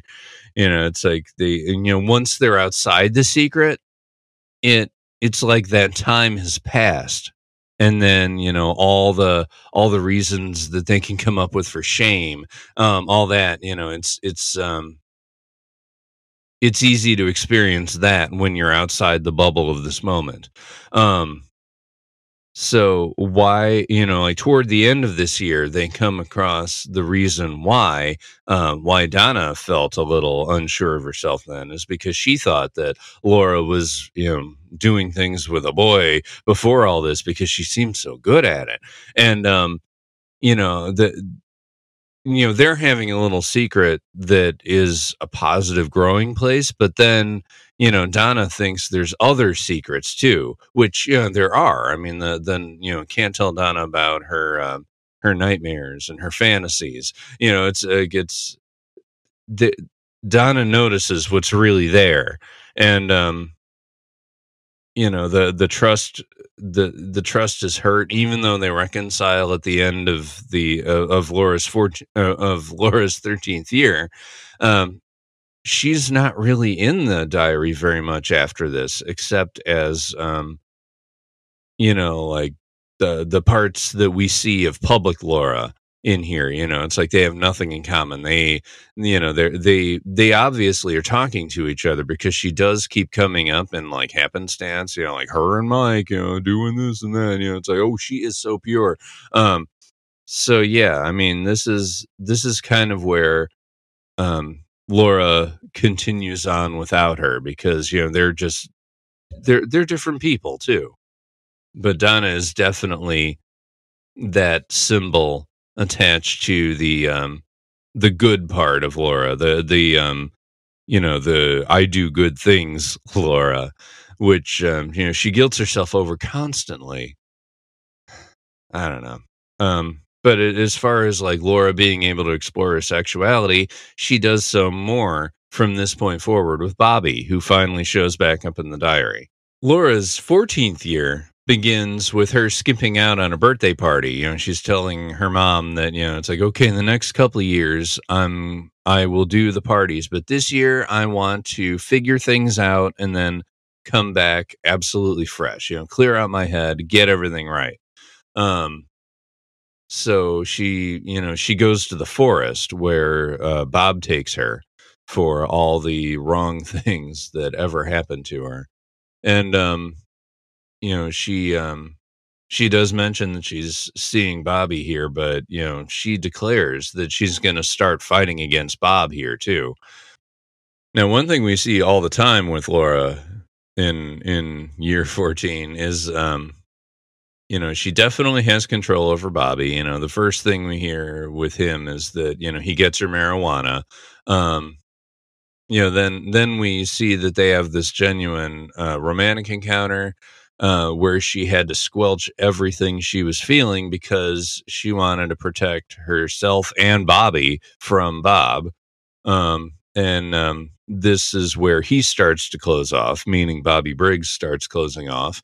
And then we see Laura exploring the parameters of what her actual situation is with Bob too, from the extent of what he does to her to like how he treats her, that kind of thing.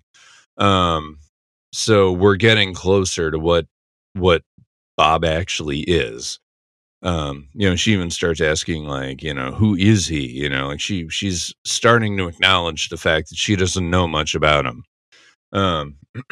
And this happens all the while Bobby is introducing her to cocaine and, parties at Leo, things like that. And it's probably things she's requesting of him, find me something exciting. Now, this is all good information that we get about Bobby so that we can kind of understand where he began before we get the jerk in the series of Twin Peaks. But he's introduced briefly as the hair-pulling boy in one of Laura's 12-year-old entries. Ashley from the Twin Peaks podcast, which is absolutely wonderful, and I recommend you going back to see it. She specifically said about the hair pulling, the 12-year-old side of Bobby Briggs. She says she's really struck by the inclusion of the detail that Bobby, as a young boy, pulled Laura's pigtails, and Laura's visceral reaction to the notion that she and Bobby were going to get together, and that this was a cute, flirtatious thing he was doing. And the person propagating that is Norma, who we know is in an unhealthy relationship with Hank at the time. And that pigtail pulling is sort of a microcosm of the way that young girls are socialized to accept abuse. This is all Ashley saying this.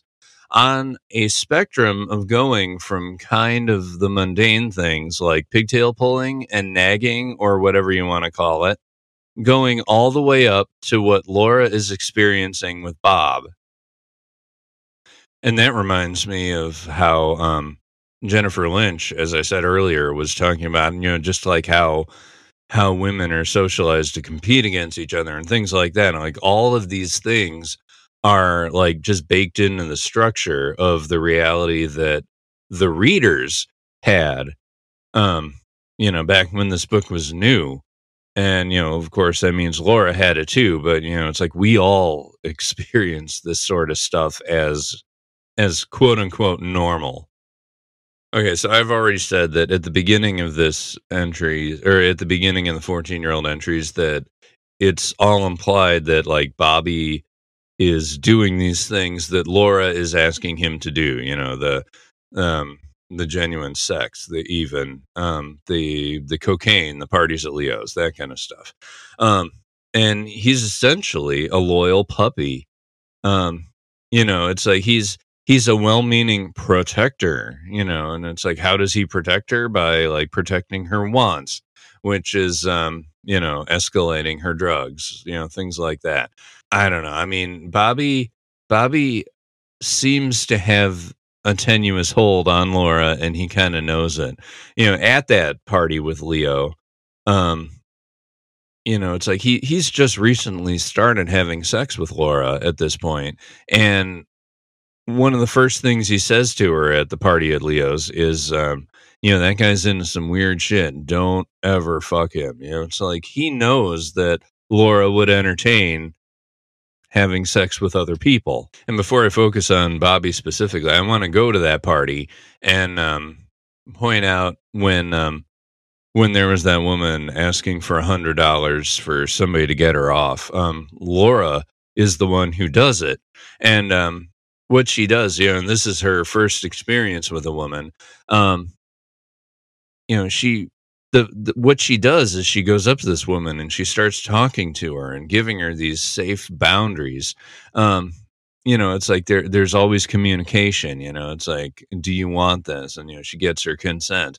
She talks about how, all the people around her want that, like they want her, they think she's beautiful. Like I think she is, that all these things that, I mean, this is what Laura wants for herself, and she's giving it to this woman who has nothing to do with Bob. And it's like if it can't happen for Laura, she's going to make sure it happens for others. And we're basically getting a glimpse of what positive sex is for Laura in this quote unquote safer situation. And her first time with Bobby seems like this too, down in the barn in Lowtown, which things things happen to them in Lowtown, which is like kind of the darker side. It's like the town version of the woods, it seems like. Yet this is where they go for Bobby and Laura in a barn to have sex for the first time. But, of course, Laura can't let herself feel something so pure and positive with him because of all the stuff that Bob has messed her up about. In Ali Sharaba's article at 25YL, Bobby Briggs and Laura Palmer, A Love Story, I'm going to quote her about this. She says, Laura's sexual development was and could never be that of a normal adolescent girl. The abuse twisted up her perspective on sex, and she was never given a chance to develop sexual appetites and preferences untainted by the abuses she suffered.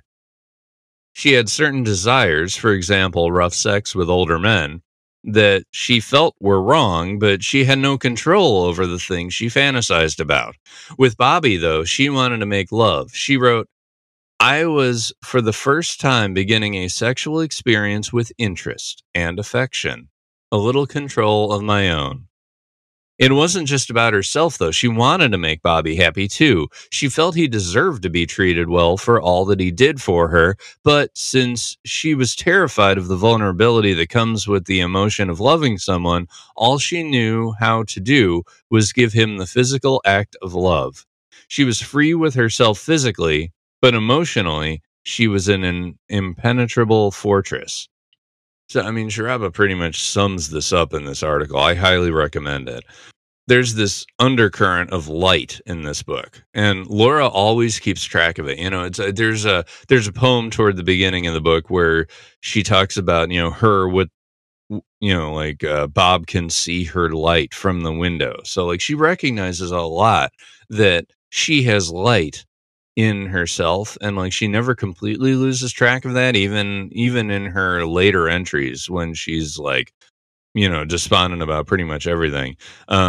She'll also say later on that she'll cling to the bit of light she'll cling to the bit of light left inside her when she decides officially to go into battle against Bob after she ruins this experience with Bobby. She talks about light and she'll recognize it. And usually it's not even necessarily inside herself, but like she recognizes light regularly. But here she needs to laugh at Bobby, and I'm quoting the diary, until his eyes lost their light. So yeah, she believes in light, but she does not believe that she deserves the love that comes from light. In a lot of ways, this love that Bobby expresses to her after this afternoon, it's almost like how when her period came, she said, this can only complicate things and this can only make things worse. And I feel like she feels that any kind of love that comes toward her can only make things worse too, or can only be dangerous. Now, I do agree with Sharaba that, she'll go on to say that, Laura keeps Bobby around in hopes that the good Laura can come out again one day and be with him. But that makes it really hard when she won't let good Laura come out for, very good reasons, but she's not letting it happen. Now, on a periodic basis, like even as late as 15 at age 15, I think he says this too, that he feels like they're meant to be together, even when they're stuck going through motions, and like almost having a pretend relationship, he still feels that like they're kind of meant to be together. Around that Christmas when Laura's 15, they'll have another sexual encounter that bookends this one when they're 14. And it's right after she admits the extent of her coke addiction, where like she'll say, it's like, yeah, sometimes I would choose coke over you, but sometimes I'd choose cocaine over everything. It's like she can admit where she is with Bobby a lot more than pretty much anybody else. They come together a couple times to like genuinely share things, and they actually do have a tender moment where they do have that kind of deeper sex with just like that first time. But just like then, at this point in time when she's 15, it's Christmas time. Bob intrudes right after that too. And it's the only other time he comes back in full voice in the diary is after her abortion, or I mean, like around the time of her abortion when she's 16. And this time, right after another experience with Bobby, this is where he like goes on to, I don't need anything, I want things. And I mean, Laura basically will say, why can't she experience these happy feelings without thinking that she might die because of them? So like every time she has a good moment with Bobby, she'll have a Bob intrusion, pretty much in her diary, telling her why this can't possibly be happening. Now, after that Christmas at Laura's 15th year, I mean, the relationship that she has with Bobby is, I mean, it's mostly in the margins. It's like he's kind of just like Donna in this way, where they're the public Laura couple at that point, and we're mostly outside looking in on that. So maybe he's in the tapes to Jacoby, maybe he's in the quote unquote good Laura diary.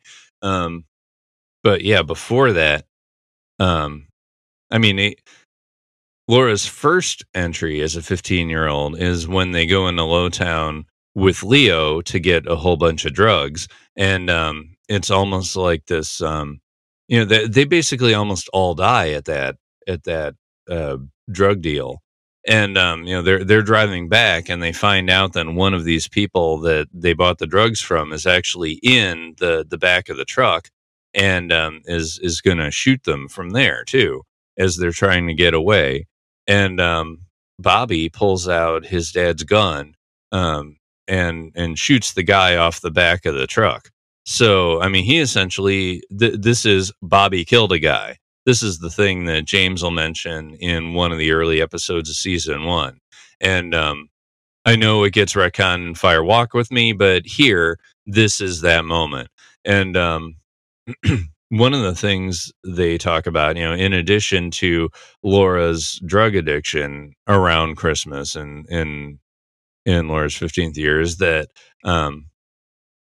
they'll kind of finish coming to terms, or in the diary they'll finish talking about how he did essentially kill somebody, and like throughout this, between that instance where he killed the guy and that Christmas, it's like we'll find out that Laura does try to talk to him about it every once in a while. They don't react to it immediately. It's like it's one of those time delay things, like, oh man, that happened. And like this is another one of those moments of guilt that kind of ties them together, in like a negative frequency kind of thing. Bobby will get quiet, he'll cry about it. And then there's that other way how this stuff like kind of is embodied in a supernatural way, not just in like Bob following after Bobby, but Bob mentions that about that guy that Bobby killed. It's like he says that the dead man gives Bob a message to give to Laura that there's a seat in hell waiting for her. So like this whole thing that she and Bobby shared is also another source of guilt, and that seat in hell that Laura has, I mean, it's even referenced in the final entry when she's very close to her death. It's like she still remembers this moment, and it's one of those things that she holds on to, just like everything else. Now, I talk about Bobby being with Laura as like her main person in years 14 and 15, but honestly, when Laura turns 15, she's mostly focused on Leo and Jacques. Bobby is there, but it's Leo, Jacques, and Ronette who are her strongest group. And I'll get into Ronette later, but well, I mean, the Diane podcast, when they were covering the diary, they basically say they really like the retcon to Leo and Jacques here. It really forms them into people, and I concur. I agree with that one. You know, Leo's kind of wild and everything, but like he actually has one of those connections to Laura. So we first meet him as the host of the Sex and Drugs Party. We'll find him taking her blindfolded into the woods. It's clear that she likes a lot of what Leo is. You know, it's like they both kind of have this woods connection. And honestly, like she goes in trusting him when he blindfolds her and takes her to that first sex party where like she is the object in the sex party, or the main focus. Aiden from the Bickering Peaks podcast, they now go by the Bicks and cover Shakespeare, but you know, they definitely did a really great job covering the diary in one of their Twin Peaks episodes when they were Bickering Peaks. He kind of thinks that Laura pulled Leo further into the woods because kind of at the beginning, he's more of just like a hedonistic experiencer. I mean, I wouldn't exactly call him akin to Jerry Horn per se, but you know, it's like they seem to kind of work on appetite. But then, you know, he gets into hitting Laura a lot. And you know, after a certain point, like when Laura's 16, when she's 17, you know, it's like he can't tell when Laura's serious or whether she's like in one of their fantasy scenarios that they like to do when they're having sex with each other. You know, it's like he, instead of Laura like having trouble breathing, you know, he thinks, you know, it's like, oh, she's really into it, and then he like hits her so hard that she gets a bruise. And even though Jacques says it in the series, Leo is the one that he's quoting when he says, "Bite the bullet, baby." So Leo becomes more and more unfeeling as this series goes on. And yeah, I mean, so does Laura, essentially. So Leo is kind of the mile marker for where Laura is for a while in the diary. Now, in the diary, the one who keeps her a little bit safer in those situations is Jacques. And he won't notice right away either in those situations, but he does get there eventually. He was always described as, you know, like an untraditional kind of guy that she would really be into. You know, I mean, she calls him, you know, it's like, oh, he's a fat guy, you know, it's like, but he's also always able to turn her on. I mean, one of the things Jacques does is, you know, that same Christmas when Laura and Bobby have their tender moment, the same Christmas where she's dancing with Leland for the last time in the book, you know, Jacques is there. Actually, he's the one who gives her a present. You know, he's able to notice her outside of when he sees her too. You know, it's like he gives her that secret. You know, it's like it's in her bra. There's the wand she can. You know, she could play with. There's the Coke in there. You know, it's like he knew what she would like, and you know, he put it in a little secret because that's kind of her deal. You know, that's something that she would like. You know, it's like he likes catering to her needs too. He's kind of like a cross between Bobby and Leo in a lot of ways, and it's mostly with Leo and Jacques. You know, she finds a copy of Flesh World, and I will talk about the Danielle part later. But she finds Flesh World right at the beginning, like right after that experience in Lowtown with the drug deal that went south. She finds Flesh World. She wants to write a fantasy that will get published in there, and you know, she's like talking about it and working her way through it with Jacques and Leo most of the time. So she actually feels safe around these guys to explore herself. But the one of that group that really helps her and really seems to be a protector is Ronette.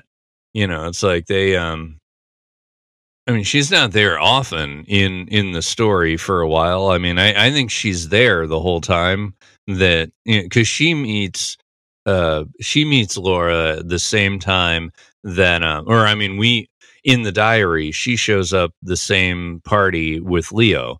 So like she's kind of in that circle though anyway. But we don't really hear that she's connected a lot with Jacques and Leo until we get that note after that life-threatening experience where Laura was captured by those truckers and she had to find her way out.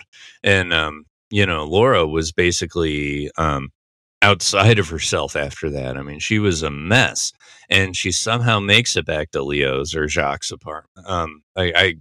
I think it was Jacques' cabin, but anyway, like the one who wrote the note after Laura kind of came to and found herself in her own bedroom, it was Ronette who was voicing, it's like, okay, you were such a mess that we tried to get you together and we got you home. If anybody asks about this, do this. It's like she was giving Laura kind of a script of like, this is how to catch you up and how to keep you safe. And, this is what we did. We hope you're okay. So like Ronette actually, you could tell like they have kind of like a we're gonna help each other out kind of thing. Ronette is really good for Laura here, and so good that eventually, like we find out that they have a secret language for when they party. It's like saying this means bring Coke. Saying this means I have it. Just come and enjoy it.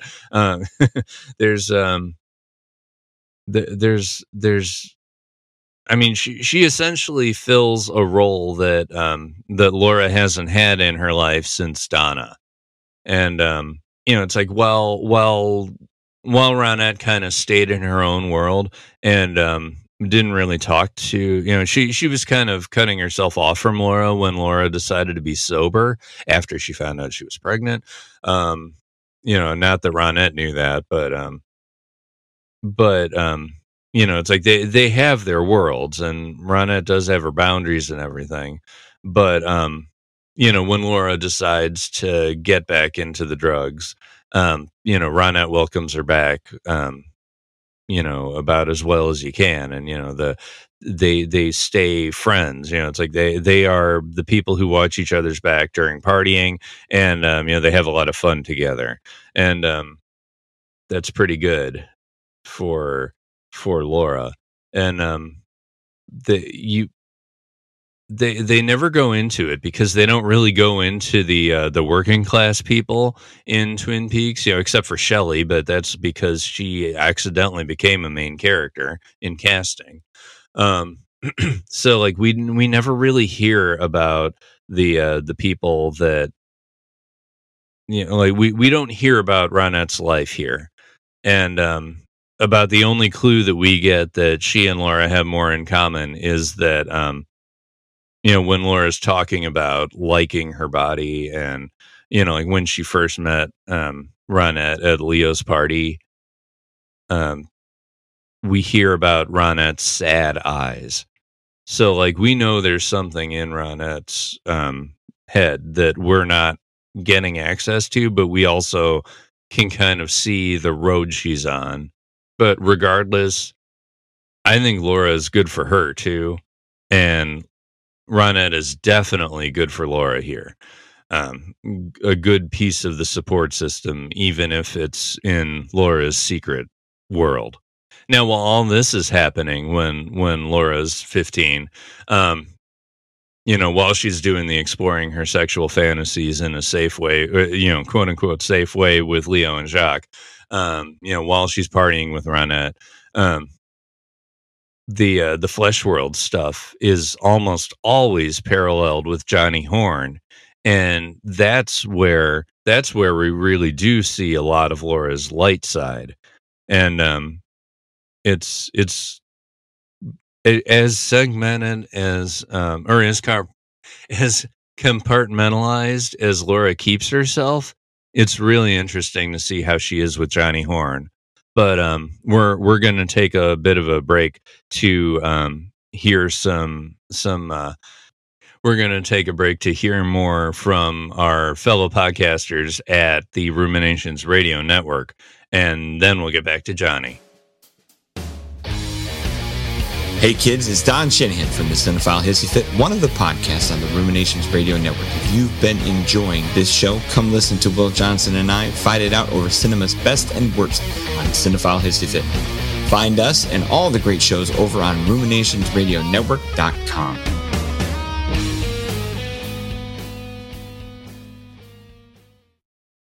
Welcome back. It's time to start talking about Johnny Horn. One of the few bright spots of this whole book. Most of his appearance is, excuse me, most of his appearances happen when Laura is 15 and 16 years old. And most of them are paralleled with Laura talking about writing fantasies for Fleshworld.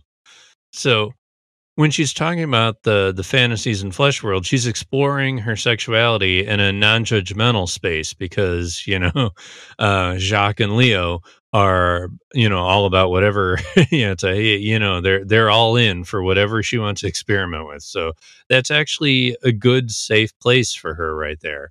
And it's kind of nice, and it's telling that it matches up with Johnny, because when she's with Johnny, she basically gets to exist in a non-judgmental, love-tuned wavelength. So yeah, I mean, she's actually, even though this is the most dangerous, most depressing parts of Laura's life in this age range, 15 and 16, it's still a nice positive angle to things. And I know with Johnny, there's no sexuality talked about at all. But I mean, essentially what she's doing here is, sure, the diary, lets her express herself. But as that one guest of the Logcast podcast, she was saying that the diary can't express love. It can't show like where her cognitive dissonances are actually dissonances. So Johnny can't do that either, but he can give back love, which is a step up from where the diary is. The first time we see Johnny Horn is when Laura's 12. Or actually, it's at the beginning of when she's 13. She learns that this is the one where she learns that Ben gave Laura Troy and not her dad. And Johnny happens to be there, and he seems to be about the only welcome addition of that whole thing. Laura describes Johnny as slow and older than I am, but has mentality of a small child, which she says that's what the doctors say about her. And she wonders if he's chosen not to speak this whole time because it's more interesting to listen. One connection that I make is Johnny's actually in this kind of, the way he just kind of radiates a peace to her. It's kind of like how Andy is, Deputy Andy or Cooper Dougie. And, Andy gets invited to talk to the firemen, and, Cooper Dougie basically changes everybody who he meets, changes their lives for the positive. So to be in that kind of a category is a pretty good thing. Now, one thing that's consistent with the series that we've seen up to this point is he definitely does live in his own world. And I know Elle talked about it in the pilot, but obviously there's some kind of trauma and neglect in his past, but that's not really explored here. I mean, the effects are explored because when Laura's 15, she does see Johnny Horn again and thinks that he seems, and these are her words, lifeless, unattended to, sad. And that's when she decides to tutor him 3 times a week. She's... again, this is like, I mean, even the lady at the party, the Leo's party. I mean, she basically treats others that need help the way she'd like to be treated. It's that that projecting onto others what she needs, and giving others what she's not believing she deserves herself. Now, from this tutoring arrangement, she gets money and she's happy about that part. But the real value, she says, is he doesn't judge no matter what she does when she's not around him. Doesn't even want to sleep with her. There's no abuse, no touching, no talking. The only thing he really wants from her is for her to read to him. He loves fairy tales. So, the Peter Pan that Robert Bauer brought with him on set, the actor of Johnny Horn, it kind of lines up with, this love of fairy tales. And Laura in the book says Sleeping Beauty is his favorite. So, there's another dreamer situation of somebody like completely unable to wake up. Now, here she explains how she slows down to explain things that he doesn't understand. And, it's like he'll like perk up when he doesn't get things. So like he's actually pretty with it around Laura, which is another good sign that, something positive frequency is happening. And, there's that savant kind of thing going on too, where, he shoots arrows and his aim is absolutely true and it hits the target, bullseyes every time, or, close to every time anyway. Now, Laura does say she needs to do lines to maintain her patience. So, I mean, there is that undercurrent still, it's not like Laura's like, the light switch is on, she's nothing but, light and gold, she's still Laura Palmer, even in this side of things. And, there in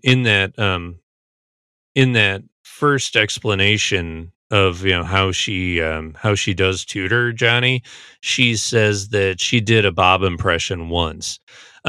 She says it's the worst she's ever felt, and she apologized until he forgave her, which it kind of matches up with him having trauma in the past, but he really does have the ability to forgive her, and he does based on later things in this book.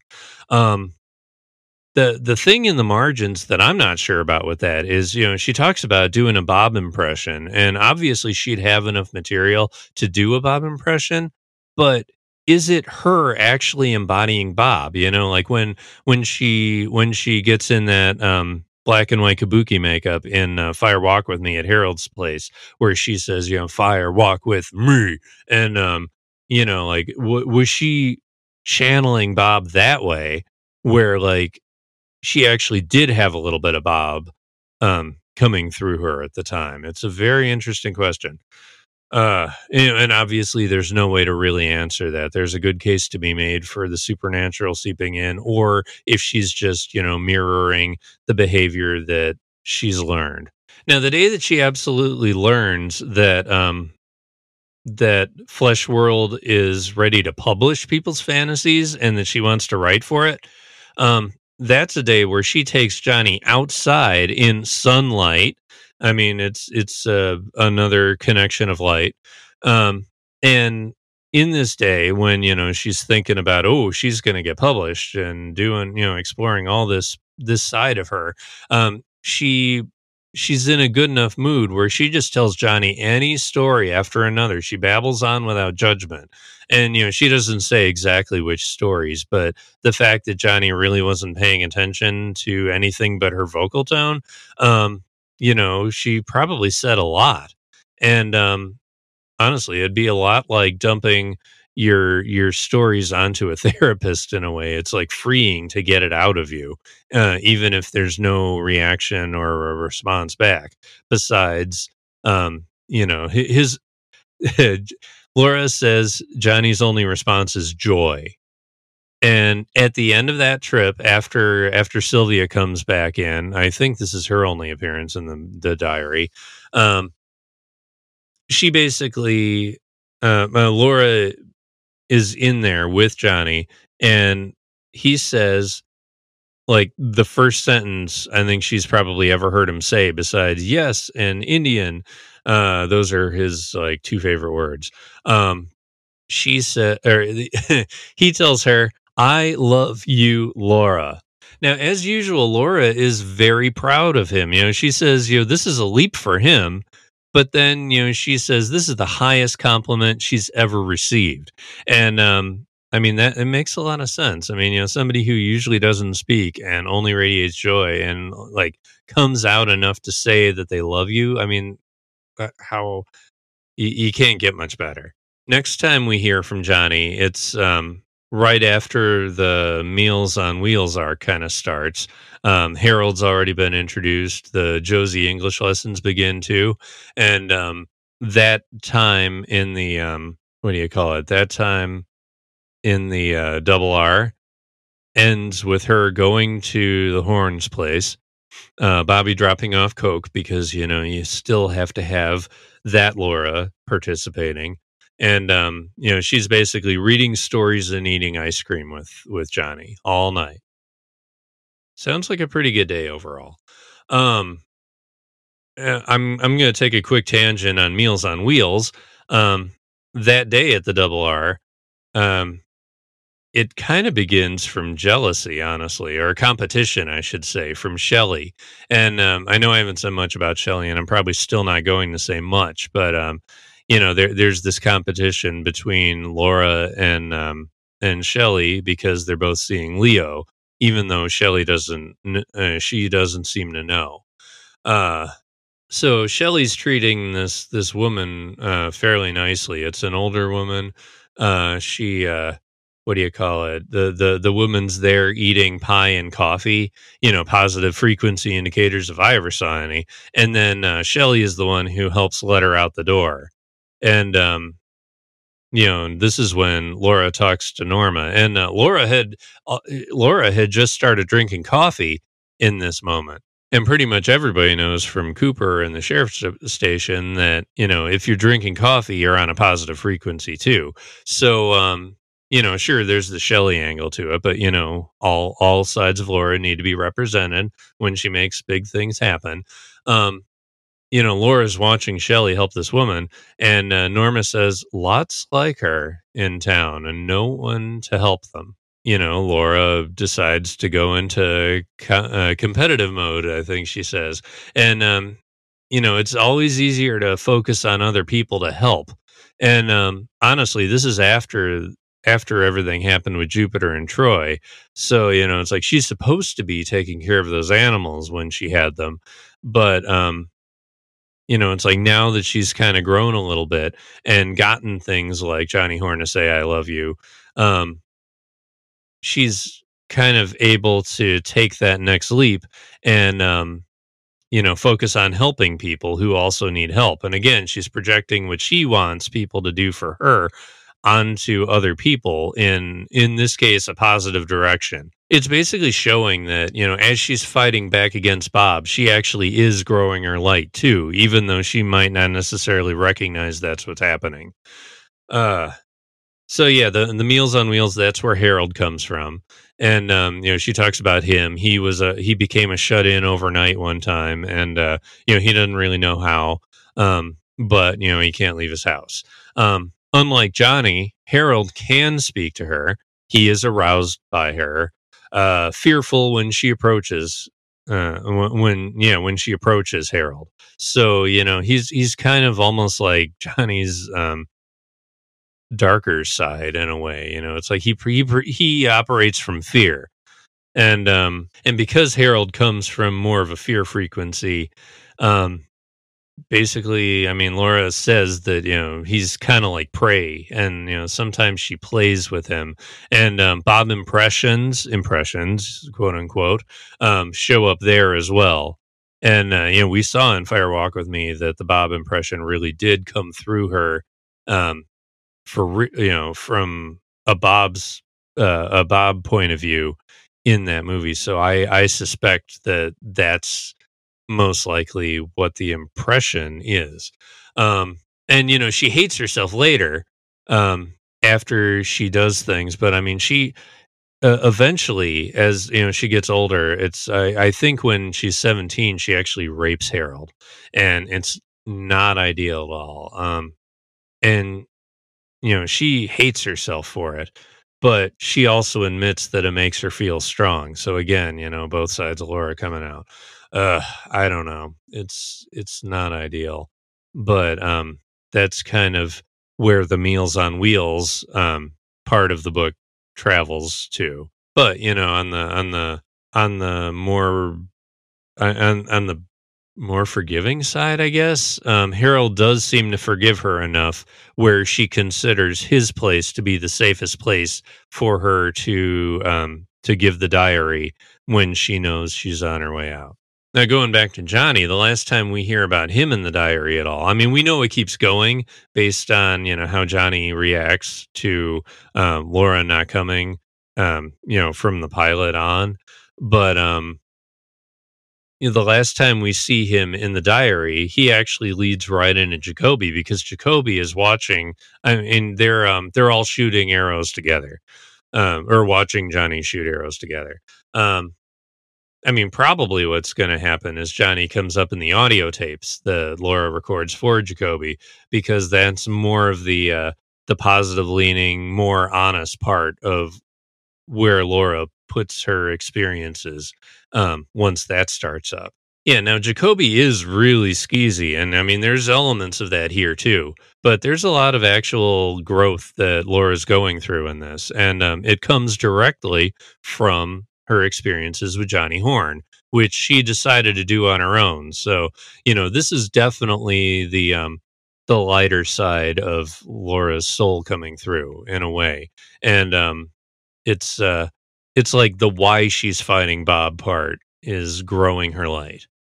And, it's to help out people like Johnny and, the Meals on Wheels people and that sort of thing. Yeah. So, okay. Again, the diary is a place where she can express herself, and Johnny Horn can give back love. And then Jacoby, the next part of this chain, he can point out the cognitive distortions as distortions. And that is massively important. And Laura's honest with him to a large degree, I assume, because she says that Jacoby's fallen in love with two Lauras. He doesn't find it, negative at all. He finds it enticing and honest. And then Cheryl Lee in the audiobook especially reads this with such disdain that he doesn't mock her pain, he accepts it. And like that's just so ugly to Laura. Like, why in the world would you accept her pain? I mean, this is just her coming up against her belief system for the first, opposition to her real belief system for probably the first time in a long time, first time since Bobby, I would imagine. And, even then, Bobby's not a trained therapist. He probably just went with whatever she was, pushing him to do. So, Laura will tell Jacoby things, but she says he always recognizes that, and I'm quoting Laura, the lighter part of Laura never wanted to do the things that Laura would say to him to shock him and, turn him on her, essentially. I think she's trying to force that. So yeah, the lighter part of Laura never wanted to do these things in the first place. Another honest thing she really comes out and says is she hates Jacoby for never confirming her worst fears, that she's become like Bob. And it's telling about what their sessions must be like, because at the very end of that entry, she says, maybe it's like he says it is. I have forgotten how to be loved. Now, right before she met Jacoby, this is when she decided to do that public Laura diary, the one that Hawk and Leland, talk over in Laura's room in the pilot. So she's already kind of split herself in that way. And now that she's talking with Jacoby, she ends up, he gives her this hot pink tape recorder. So she gets to say it into the tapes. And then she listens to them back before she gives them to Jacoby. So she says, listening to the tapes makes her feel like the problems spoken on them are not her own. And Yeah, so I mean, this is the cognitive distortions. It's like she's starting to even see that like what she's talking about isn't necessarily the like even the most real or the most like she's not as attached to them once she puts them in a recording, which is interesting. Um, but yeah, at this point, this is when Laura apologizes for not writing more in the diary. And, she promises to do more because that's just her. It's like there's this thing. She says there's this thing that, she promised to do. So she has to do it. I mean, what's happening in practice is she needs the diary less. It's not just that she doesn't have time because, I mean, she's doing Meals on Wheels. She's doing, the English lessons with Josie. She's doing the Johnny Horn tutoring sessions. She's still partying like crazy. It's like she can make time if she needs to, but she doesn't need to as much, which is really great that she's got this outlet now. The last time we hear about Jacoby is Jacoby specifically asks her to talk about James and the comment that she said that she went sober because of him. So we get this small glimpse of James. She's known him a long time, but he's never made the diary, which means he's kind of on that positive frequency that that Laura can't really deal with very often because she doesn't feel that's her authentic self necessarily. It doesn't fit in with Protector Laura, who writes in this diary. Is it because she wants to keep James safe? Probably that's part of it. But yeah, at the end here, she says that she fell in love with James's purity. And a direct quote says, "If I was strong enough, I could let James take me out of this darkness." And I mean, she basically says that he's her last chance for light, which, I mean, it seems like she's not noticing her light here, but she doesn't take the way out anyway, because she basically says she doesn't deserve that. Why is he so good for Laura? I mean, Zan from Ghostwood podcast basically put it the clearest way. She says that James would do anything to help Laura, and Bobby would do anything for her. In this same diary entry, she basically this is the second one before the end. So, like, this is her kind of framing everybody, like, her relationships right before she died for the whodunit section, and I'll talk about that later. But it's like, what does she want? One of the things she wants is that even though James is so good for her, she wants this relationship to remain a secret. And honestly, I think that's probably protecting her from Bob kind of situation, protecting her from Bobby too, honestly. But Donna's the one who knows the secret besides James. And, that it goes right back to that whole thing where, it's like, this is why Donna thinks that everything has to be secret, about her investigation into Laura, like when she says, it's like, "Hi, Audrey, we're in the bathroom, but I need to make sure that you swear to secrecy about this before we start talking about Laura," that kind of thing. She does that a lot in season 1. And I kind of think it's all cues from Laura at this point that Donna got trained that everything has to be secret. Okay, so that was the grand majority of Laura's support system. But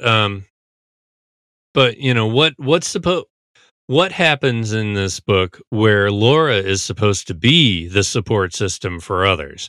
And that pretty much brings us to Troy and Jupiter. So I'm going to start with Jupiter. Basically, Jupiter fills the same kind of role that Johnny Horn did up until Laura was 13. And that means that there was about a year and a half where she didn't have anybody to talk to about this kind of stuff, except for like maybe, Donna and Bobby. I mean, that's when she kind of starts a relationship with Bobby. But she didn't have anybody in her corner at that point who could just, exist with Laura and be completely 100% non-judgmental, which Laura specifically points out about Jupiter. When she says that Jupiter got hit by a car, she's like, I didn't write about him much, but he was a true fan of vanilla ice cream, stuff like that. They obviously hung out, and Laura gave him a lot of her information, like just expressing herself that way. He was a good partner and a companion and whatever. And it's like the only thing Jupiter ever gave her back was love, which again, he's kind of in a similar emotional space as Johnny Horn this way. So Laura was 13. It's one of her first entries as a 13-year-old, and she talks about how Jupiter was hit. Jupiter like chased a mouse out of the house and got hit by a car. So the mouse, does that connect to the rat dreams? Was Jupiter being a protector and like chasing away the things that Laura had to hurt herself to protect herself from, before they hurt her? I mean, I don't think this is an explicit thing, but I think there's a certain rhyme to it where we kind of feel the same kind of emotions, and like it kind of like, it's before the rat dream, but it kind of gives the impression of this was the kind of role that Jupiter had in Laura's life. And this hit and run driver just took off, never showed. It's like all we know is that Jupiter died in the street with Laura. Like he took his final breaths with her when she approached him. And like Christian from Manners and Madness, I kind of feel like Leland did it.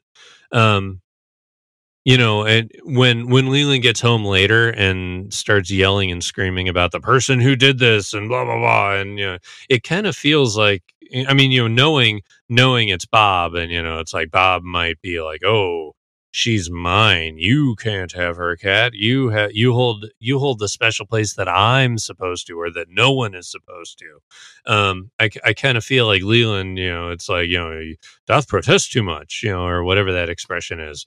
At the time, Laura's just barely 13. She could not understand why the car wouldn't stop and own up to what happened. I mean, they're like, the world itself has this complete lack of empathy, which just reinforces all her negative perspectives on the world at the time. And then we get another cat-related situation where, Laura's first entry of being a 15-year-old. I mean, granted, it's November, so she's been 15 for a few months at this point. But this is the one where she goes into Lowtown with Leo and Bobby. They barely get out with their lives and some coke, and Bobby kills somebody on the way out, or the guy in the truck bed. But yeah, so there's all of that, and they come down by taking a lot of coke, and then Laura decides to go off on her own driving to like pick up something in a quick stop or whatever you want to call it. I think that's what she said. It was like a convenience store she's trying to get to. So she's high as a kite. She's driving. She sees Fleshworld for the very first time and reaches down for it. And I mean, eventually we know that this leads to her exploring her sexuality as much as making money and well, I mean, yeah, there are directions with Fleshworld that are both good and bad, and this is the beginning of that journey, which is really not great, because when she looks down to pick up the magazine, she ends up hitting a cat, and she's now the person who killed a girl's cat, and this girl Danielle comes out, and Laura actually stops. She gives Danielle the respect and acknowledging the severity of what happened. Laura knows, because I mean it's kind of a trauma cycle in a real way for Laura, but Danielle, she forgives Laura because Laura understands the severity and the gravity of what has just happened. And she tells Laura, "I think you're nice." And she does forgive her. And this could have closed that kind of cycle with Laura. She did the thing that the person who did it to her could not do for any reason. It would have done that for Laura, except, months earlier, at the end of her 14th year, she lets Troy go.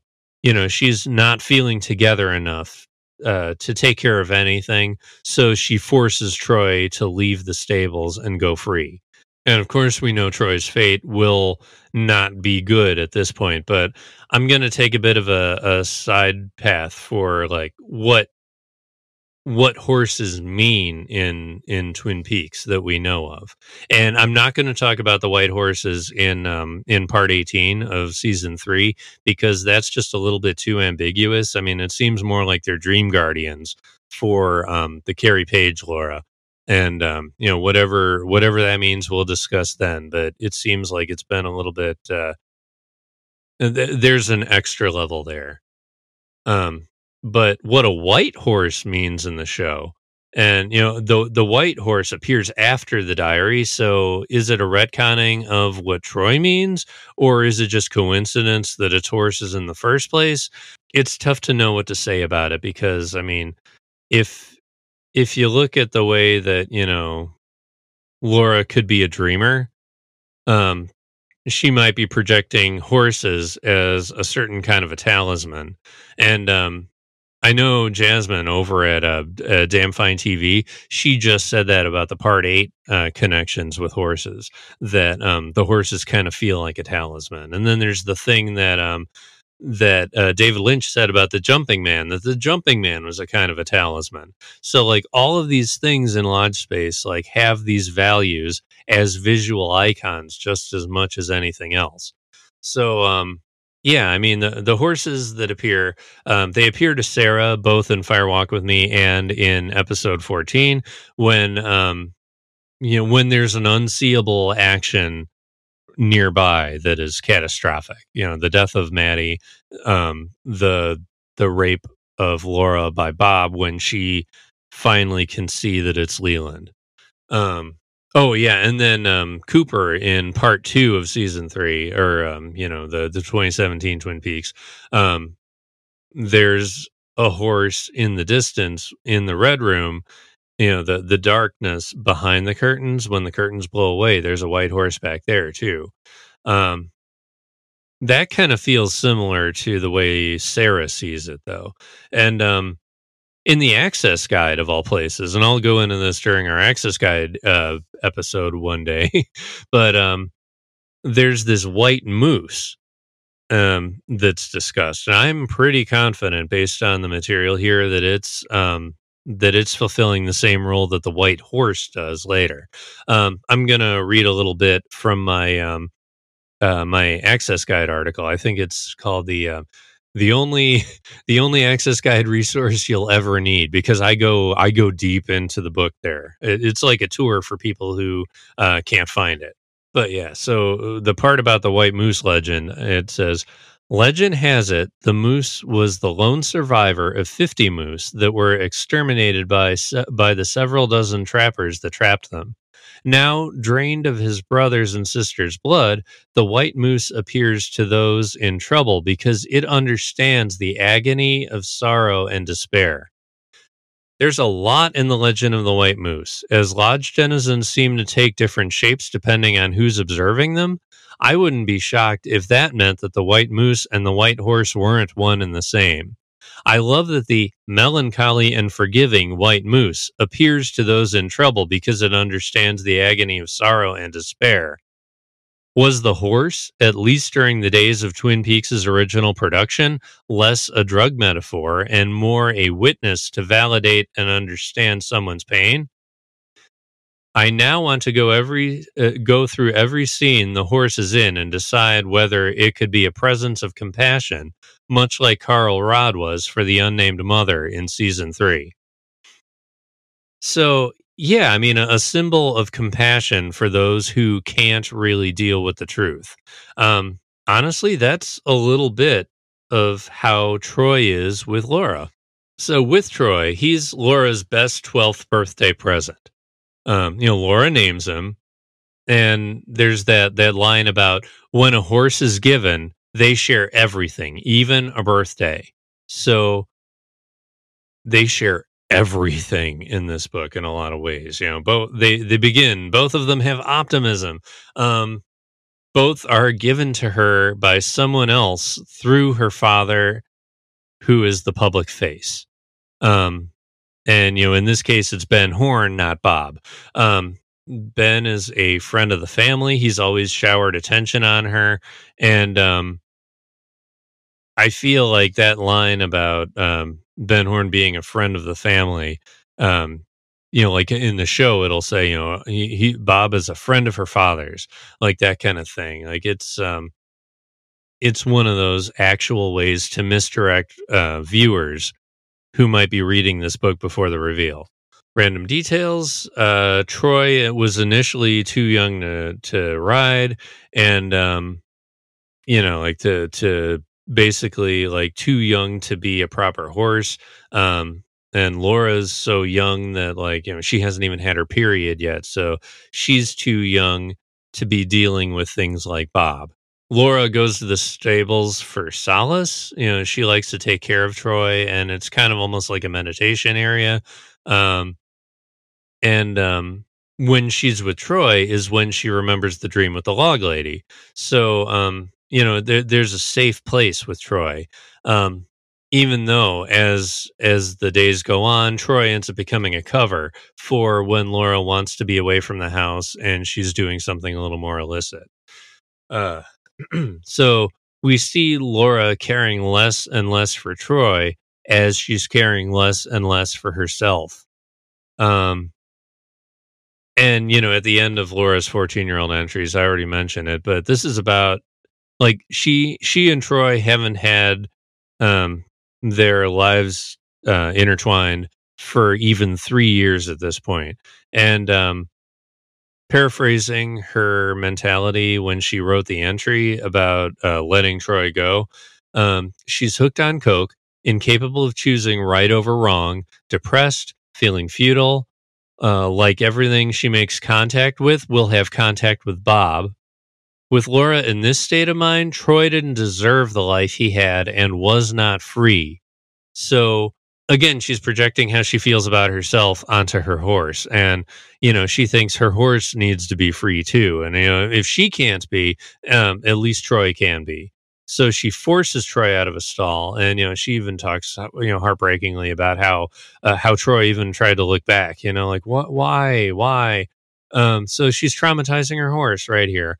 And, this is right before she starts going to Lowtown and, doing drug deals and just doing all these incredibly scary things like, getting abducted by a bunch of truckers. I mean, there's all these things that she finds herself in danger of because she's completely unanchored from her own safety net with her parents and everything else, both she and Troy are completely running free, and it's not good for either of them. Troy's support is intentionally removed by Laura, just like her parents intentionally removed their support of her in a lot of ways. They're both forced to be free. And when Ben Horn calls Laura to deliver the news, he says that Troy was unable to find food and had to be shot twice by Border Patrol. And border on the line between Lodge and the world, between Canada and Washington. I mean, there's all these places, and of course, the Border Patrol is the one who has to shoot Troy. And Laura's reaction to that is, everywhere I look tells me I am such a bad, evil person. If I wasn't so terrible, we could have gone out to the field together. And I think, the only reason why Laura didn't share the same fate as Troy right around then is because after she had that experience with the truckers, she made it to her support system. She made it to people who actually would take care of her. And, Ronette gave the note that was very specifically caring. And I honestly think they probably saved her life that night. So, I mean, besides the obvious heartbreaking nature of Laura's horse having to be shot, it's got that extra level of bad because it's a step back from where she was when she was talking to Danielle about her cat. It's like she couldn't tell Ben anything because she knows that it would be trouble if she owned up to the fact that she's the one who let Troy loose. So Laura's cycle with her own animals is basically, with Jupiter, she was the known victim. With Danielle's cat, she was the known perpetrator. And with Troy, she was the known victim and the unknown perpetrator. And she became the exact same person who killed Jupiter in that she drove by without saying anything. It's like no humans know why the person who let Troy loose did it. And again, like my theory that Leland is the one who hit who hit Jupiter. It's a family member who did it. And, that's another subtle nod to thematic rhyming that it's Leland who's doing everything to Laura. Now, this is definitely a rock bottom moment for Laura. I mean, part of her seems to die with Troy in a lot of ways, but honestly, after this is when she starts seeing Johnny for real. It's like there's a certain amount of light that does seem to happen from this moment. Like, it's almost like Laura's turning part of herself around too. It's like part of her starts to want to restart for the better. And, it's like the soberness even begins after this. Though it's probably related to other things she isn't writing about. But, at this point, it's almost like she does a little bit of die and fix her heart at the same time. Now, one of the most regularly occurring things in the diary is the fact that Laura shares dreams in here. And I mean, sometimes it's coded poetry as well, which I may be referencing here and there, but they kind of occupy the same space. And it gives the internal headspace of Laura to us. At a thematic level, and sometimes they cloud over like physical events that are happening, but the thing that I am most focusing on is how Bob started out as a dream to Laura. I mean, I'm not saying it's exactly the same as how Bob started out as a dream for Dale, and then he's eventually taken over by Bob, but it's not entirely dissimilar. So, So let's break it down. Bob is named in the first entry, and, she does talk about dreams right there. But a few entries later, even before Maddie enters the book, there's this unknown man. Like, she's never seen this man before, apparently. And he has long hair and a beard, and he raises his hands and stops the wind. I kind of wonder if this is Bob getting his shape. Like has he always been that shape for Laura, or did it kind of come from that dream, or is it that thing where like she doesn't remember Bob's shape? She knows him by name, but like maybe she can't remember him in a physical way until this dream. And then like, it's not even him, quote unquote. But yeah, I mean, Laura will talk about, she'll describe things that happen in her dreams. And then around the same time, she'll have confusion about having nights in the woods. And eventually she gets to the point where, she's like, I think that this is real. It's like she's coming to the conclusion that, maybe it isn't a dream. Maybe it's maybe it's like a masking memory, except that she doesn't see it that way. She sees it as like a real reality. So, like, were the dreams her basically experiencing the after effects of a reality at the only level that she could process it, or was it Lodge Space introducing itself to her the only way it knows how to? I mean, there's a lot of different ways to go through this. There's all these people that she connects to through dreams too. It's like, is she manifesting her dreams into Sarah's dreams? Like they have a connection. Like, are they connected to Lodge Space, or are they connected to Laura's manifestations, as as if like she were the dreamer and she's making her mom have these dreams, and she's making Maddie have these dreams. I mean, she calls it a call for help after her abortion to Maddie, and it's like, oh, she heard my call for help. It's like, is Laura a strong sender in like all the important ways, where maybe like in a Lynchian descriptor, Laura is the one, that kind of angle. It's even here in the diary to be had if you want to go that way. And her possibly being a dreamer, did she basically manifest her events in Fire Walk with Me to Cooper? And honestly, did she manifest Cooper from the dreams? And like, he's kind of a projection from her. There's no way to verify any of this, and you can't really go too far when you're thinking this way, because there's room for it. Is it mind and body hand in hand with intuition and intention? Like, there's all these things that we'll know about Cooper later, and it's like, did he learn it from Laura, or is he part of Laura? Yeah, and then there's the way that like Mark Frost comments about Bob basically being a vampire archetype, where it's like he could be this spirit being trying to get the Garmonbozia or whatever else that they need, and he's like a parasite from this higher level. I mean, it all flies.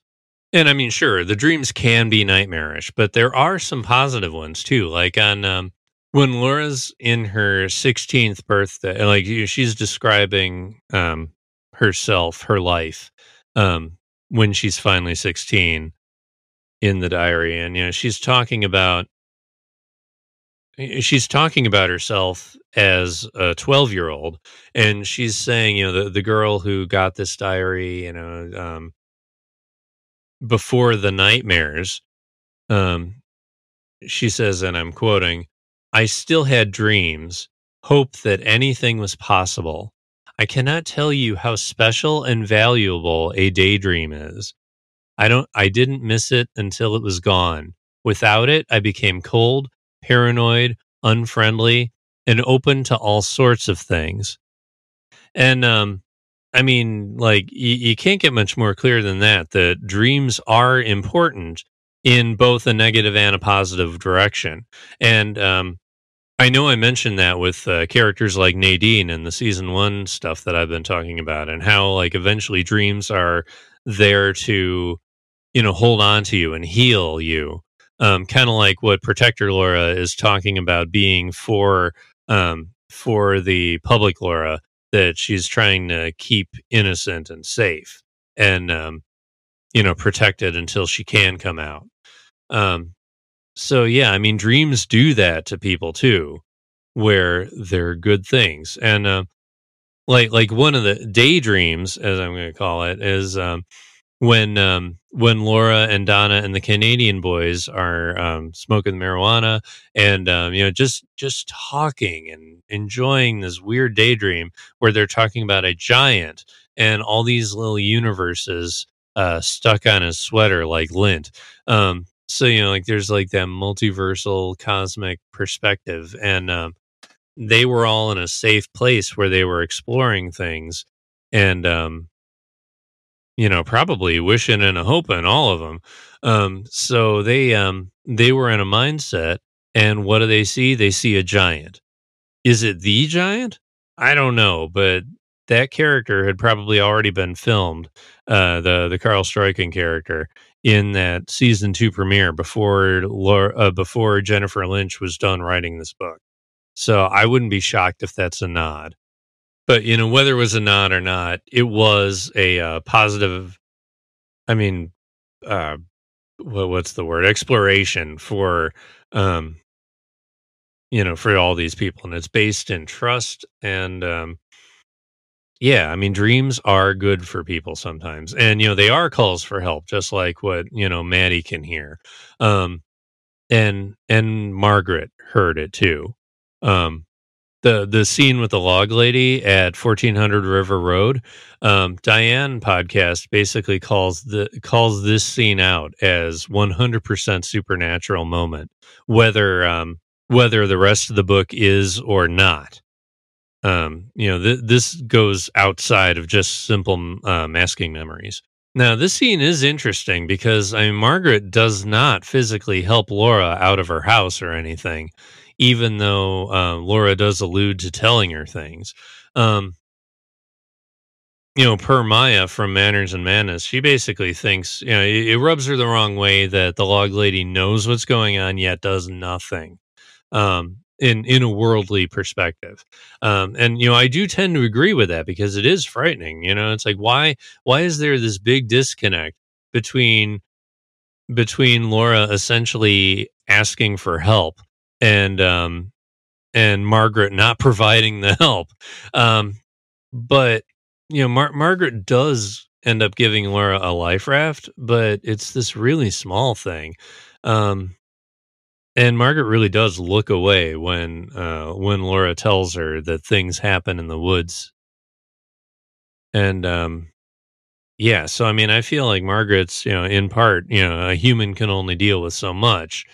But in this case, she's following the message that she got from her own dream about what they're supposed to talk about, probably.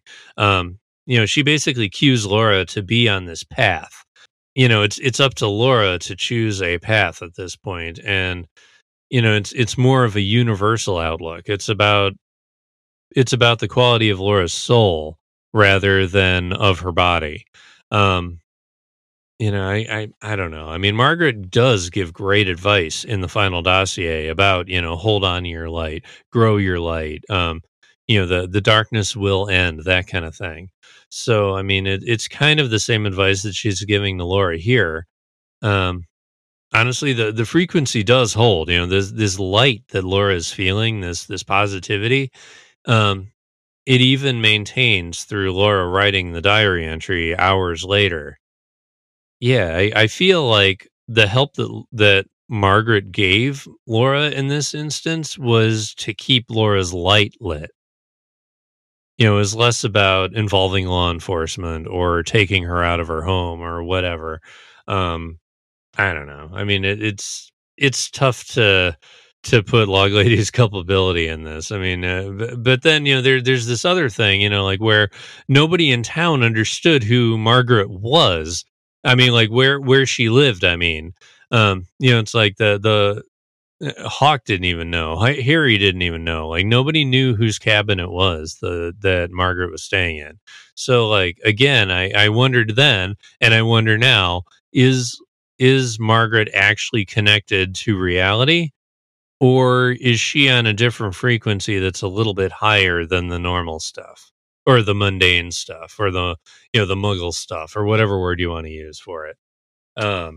But there were a lot of wonderful things in there. And there were a lot of warnings about, these are the things you watch for in the woods. The woods, you can go camping in the woods, but sometimes you learn a little bit too much. And, she'll say things like children are sometimes prey, owls are sometimes big, things like that. So, I feel like it was almost like a language tutoring session that Laura will do for Josie later on. It's like Margaret was giving her the language of the woods so that she can navigate it a little more safely.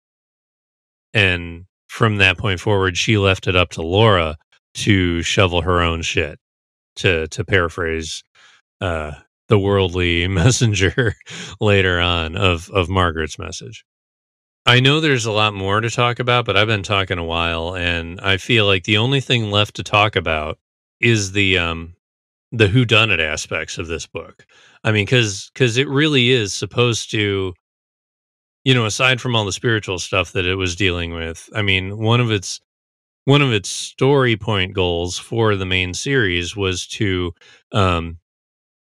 make us feel a little more suspicious of people, as far as like maybe they could be the killers, or maybe it rules out some people. So yeah, I mean, where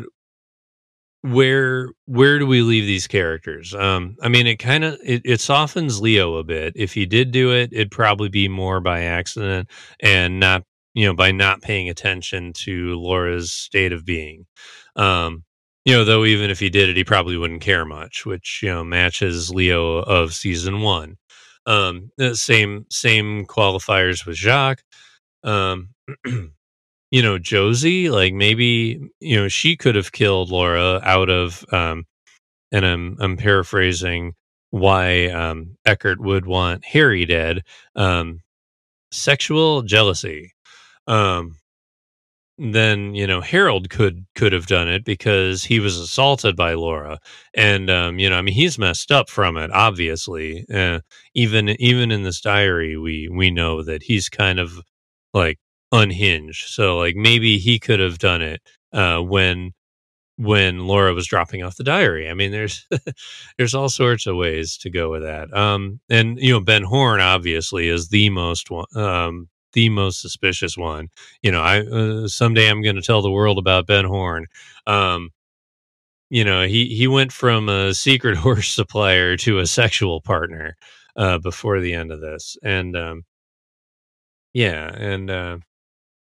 friend of the family, friend of your father's, that kind of thing. Anyone at One-Eyed Jacks could have had the vendetta. Jacoby, he knows so much about her, and did he finally get pushed too far from jealousy or anything, or did he let his attraction take on too much? He could have done it. And then of course, Audrey, maybe she's jealous of how she keeps getting closer and closer to her father. As I said in the season 1 finale episode, I mean, she wanted the attention that Laura got from her father, except she didn't know what kind of attention it fully went into. So yeah, maybe Audrey's that much of a psychopath. Yeah, there's all sorts of ways. And then of course Sarah and Leland could both be, because of their absence. That could be the tip off that it could be them or one of them. I feel like the book essentially rules out Bobby. But I mean, per what was it, the first episode or the pilot?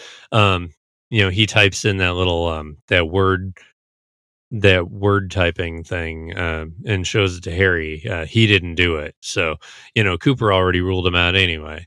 And same thing for Donna and James, but yeah, I mean, the show basically says that they didn't do it, and this book just reinforces that. Now, you'll probably notice that I haven't been talking too much about multiple timelines or anything like that this episode, even though that's kind of my pet thing, with like multiple frequencies. I think, whether you believe in multiple timelines, whether you believe in the multiple frequencies, if Cooper goes back in time, absolutely nothing changes in this book.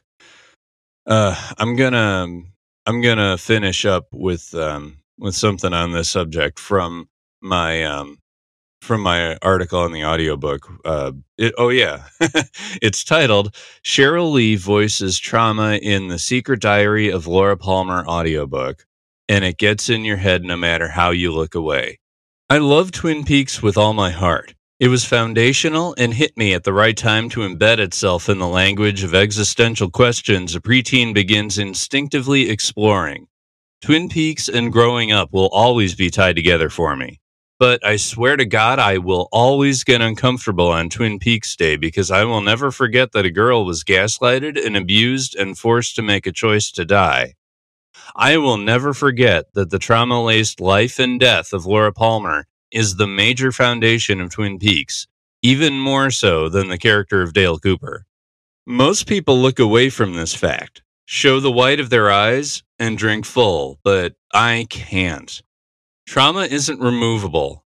There is only navigating through it, 1 second at a time. It's not easy, it takes longer than is comfortable, but it will end. Timelines can't forget trauma, and this book and audiobook will never let you forget either. Fire Walk With Me is an incredibly rough movie that puts Cheryl Lee's skill to the test as we watch her go through hell as Laura. And even if you think there's divergent timelines, all but the last major scenes after she got off James's bike still happen to Laura Palmer. By that logic, absolutely every page of The Secret Diary happened, whether or not Dale Cooper changed the true past. Bob was progressively more and more present in Laura's life. Her struggles to do good versus being bad, and the heartbreaking effects of her abuse by either Bob or Leland is unchanged. Laura suffered badly through no fault of her own, whether Dale Cooper went back to the past or not. In canon, if you're one of those people, this book is completely unchanged by anything that happened in the modern incarnation of Twin Peaks. And this book is the most difficult goddamn thing of all of them. This puts you in the head of a girl who cannot forget her abuse no matter how much buy-in coffee you put in front of her. And if that doesn't sum up in a nutshell kind of how I feel about approaching this book, I don't know what will. It's a tough one. I mean, I can't imagine actually going through something like this. With or without supernatural, you know, it's just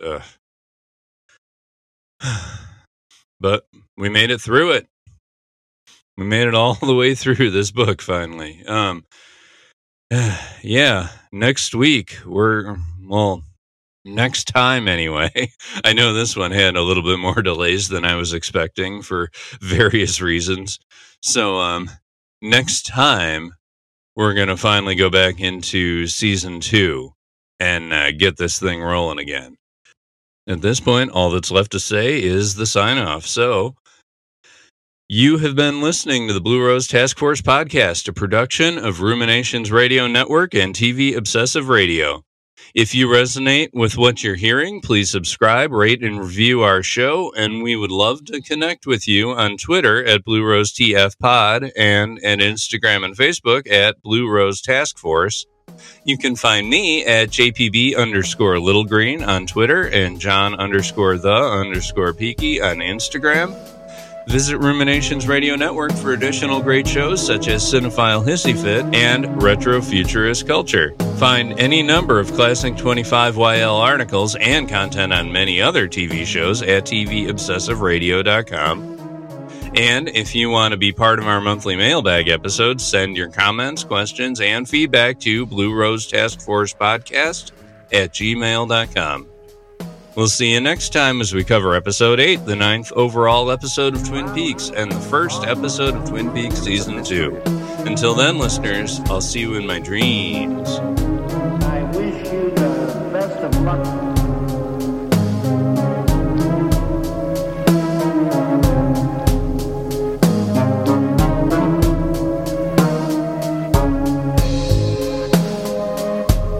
Way to kind of deepen and expand the universe that the show takes place in.